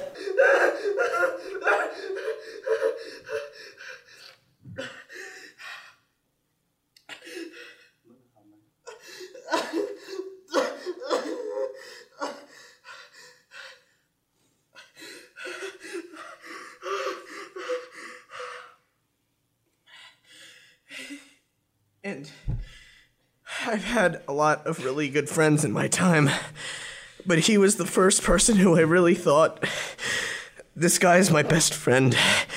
And that changed had changed over time, and maybe that's why I resented him so much. Because I got closest to him when he was truest to himself, and it was the hardest goddamn thing in the world to watch him slip away. But he helped make me who I was and who I am. And there's no way I could be who I am today if it wasn't for him.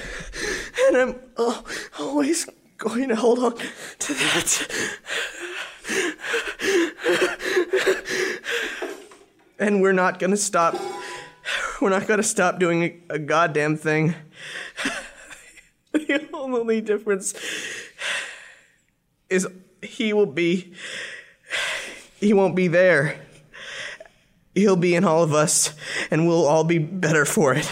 We'll all be better for taking his life energy and putting it into ourselves. And when he died, it wasn't just a hero to all of us. His organs were donated to people, and I don't know where they'll go, and I hope that no one got his goddamn liver. Wait, I can give breaking news that someone did get his liver. Really? Yeah, they said it was okay. What? Yeah, I think it was 4. There were 4 in total so he saved 4 lives. Oh my God. And I hope he'll save a lot more with everybody knowing everything that there was that we know about him. And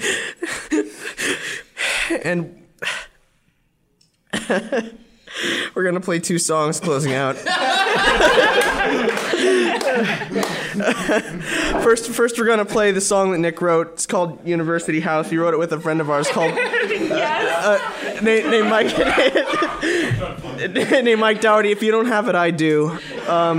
We got that. Colin's putting together a video montage that we're going to play at the tribute. It's going to be online.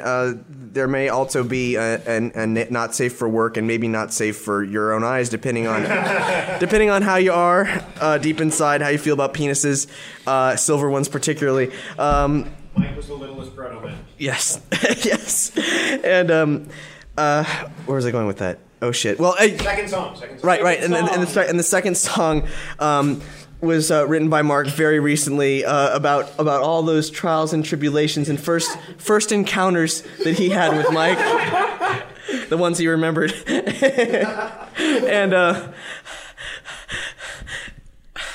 there's not a more perfect song, not even more than his own goddamn theme song, that there could be about Mike and who he was to people and how he.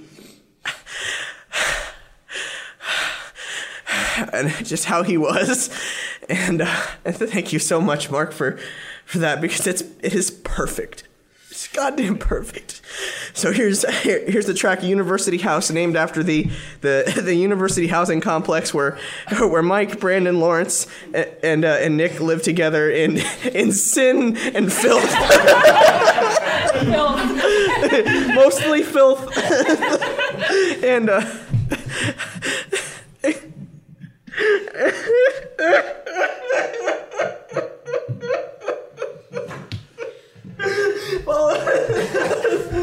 Followed by Mark with a C's. You touched my balls a lot. A very true story that he almost wishes he couldn't remember. Thank you so much for tuning in with this. Enjoy.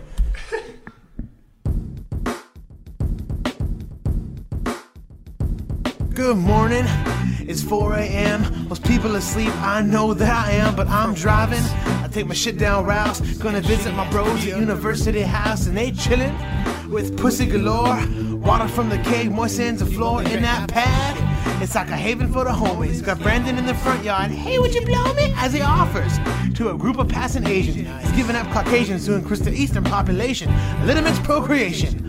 Busting loud and proud on the anime station. You got Mackie P in his room, up to his ass in Turtles comics and various spoon. This kid gets more play than his Game Boy. He's got an 8-inch penis and it ain't no play toy. It's all good and there ain't no tension. So Jay shows up, then it's a multi-erection. All the residents just stand at attention when she walks in the room or when her presence is mentioned. Hey Lawrence, you're looking silly. Is that a ferret in your pocket or are you happy to see me? Nah, I'm just playing man, don't want to get my ass kicked. The Kung Fu Master versus me, I know it be licked. You own the shit, man. It's your TV. You got the tables, the chairs, and if you want it, a piece of me. But only if you want it, brother. You got my digits. With bendiness like that, who wouldn't want to hit it? A Kinko's bound wise man clearly said, I'm doing your mom. That bitch gives good head. He said this was drawing a penis on my walls. He puts veins on the shaft, the hair on the balls. University House. Oh, man, it was like, there's ants in the wall. University House. And the toilet, it broke. It overflowed. University House. These black people came around. University House. I didn't know who they were. They started kicking my shit. I don't even know where my toaster is. University House. I got a roommate that smells like a pig. University House. And he comes and sleeps with me. It's weird. Mike, you don't know what you're talking about. That's not how shit goes down in University House. So what if the floor has cake on it? Tastes so good, wanna pucker and lick on it. And the toilet's always clogged cause this shit's so big. But it's one of the many things that makes me love where I live. First off, Lawrence wouldn't hurt a fly unless you told him she's with another guy. And I know that he might get upset due to the lyrical content. I might even bet. But I'll do anything to set the record straight. Speaking of which, there's the Minister of Hate. I'm talking about Brandon. He doesn't want the Asians just to conquer their land, and he doesn't want to fuck Mike, he cares. But if he had it his way, he'd lock himself in his room with his tigers and bears. One other thing, Mike's penis is in 8 inches. It grows even bigger every time that it's mentioned. He used to travel to get poon, but hasn't been the same since then. But you're right, in a cesspool of geek he sits in. He might say that he has OCD, but he's just been crazy to begin with. Don't even get me started on myself. You know, I'll do your mom, but only if she's a MILF. And so what if I work at Kinko's? At least I got a job that doesn't want to let me go. Mikey, you think you're still working? Hell no, they meant to fire your ass a long time ago. Your ass is gonna be so broke, who knows? I hope you're not one of those guys who chokes when he blows. Chokes when he blows? Hey, dude, that is really fucked up. Oh god. Dude, there was this party next door last night. Holy shit! They had like 17 cakes, man. And this girl was all fucked up. She was like blowing everybody. And all the roaches in the goddamn house were like crawling on her, and she was dancing all naked. University House, dude. I had like 78 shots of in a blue bottle, and oh god, I love where I live. What's that fancy little thing you got there? Please don't touch my microphone. Please don't touch my microphone.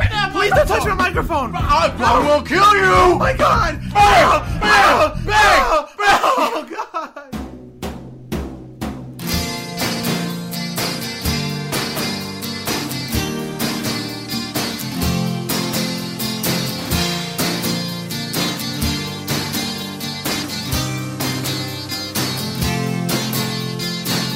I knew a guy named Triforce Mike, and every time I was in his line of sight, he would say hello and touch my balls.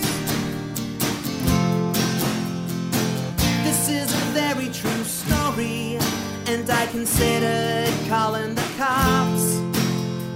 Home Slice loved to touch me there, and I would beg him to knock it off.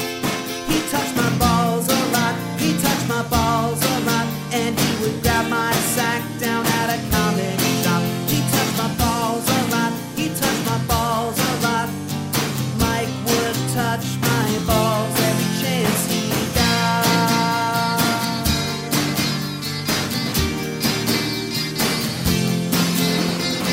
He grew up at one of my shows, and it cleared the floor. But when he got it all out, well then he got right back up and started dancing up the storm.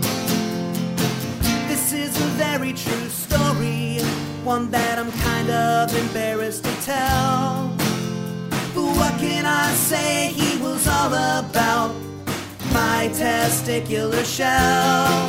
He touched my balls a lot, he touched my balls a lot. Yeah, he would grab my sack down at the comic shop. He touched my balls a lot, he touched my balls a lot. Mike would touch my balls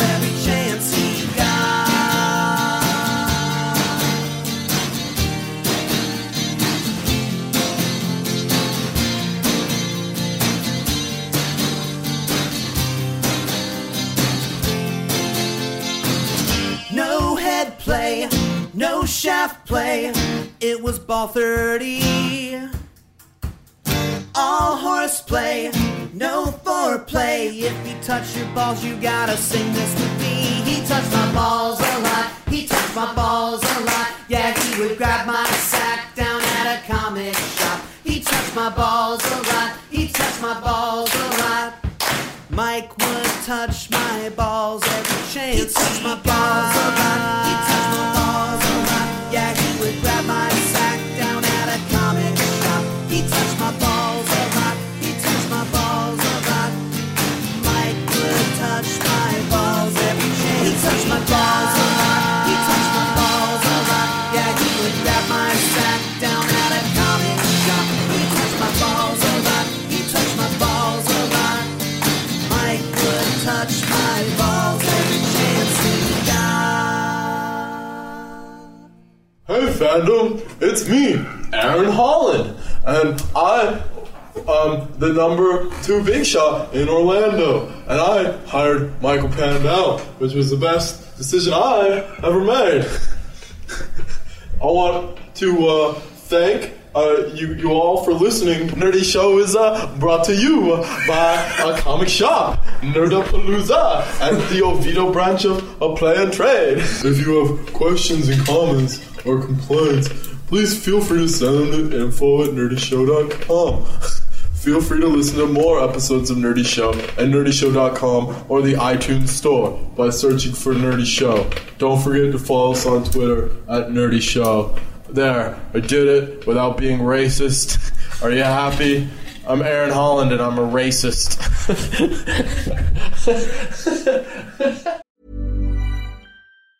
Mom deserves the best, and there's no better place to shop for Mother's Day than Whole Foods Market. They're your destination for unbeatable savings, from premium gifts to show-stopping flowers and irresistible desserts. Start by saving 33% with Prime on all body care and candles. Then get a 15-stem bunch of tulips for just $9.99 each with Prime. Round out Mom's menu with festive rosé, irresistible berry chantilly cake, and more special treats. Come celebrate Mother's Day at Whole Foods Market.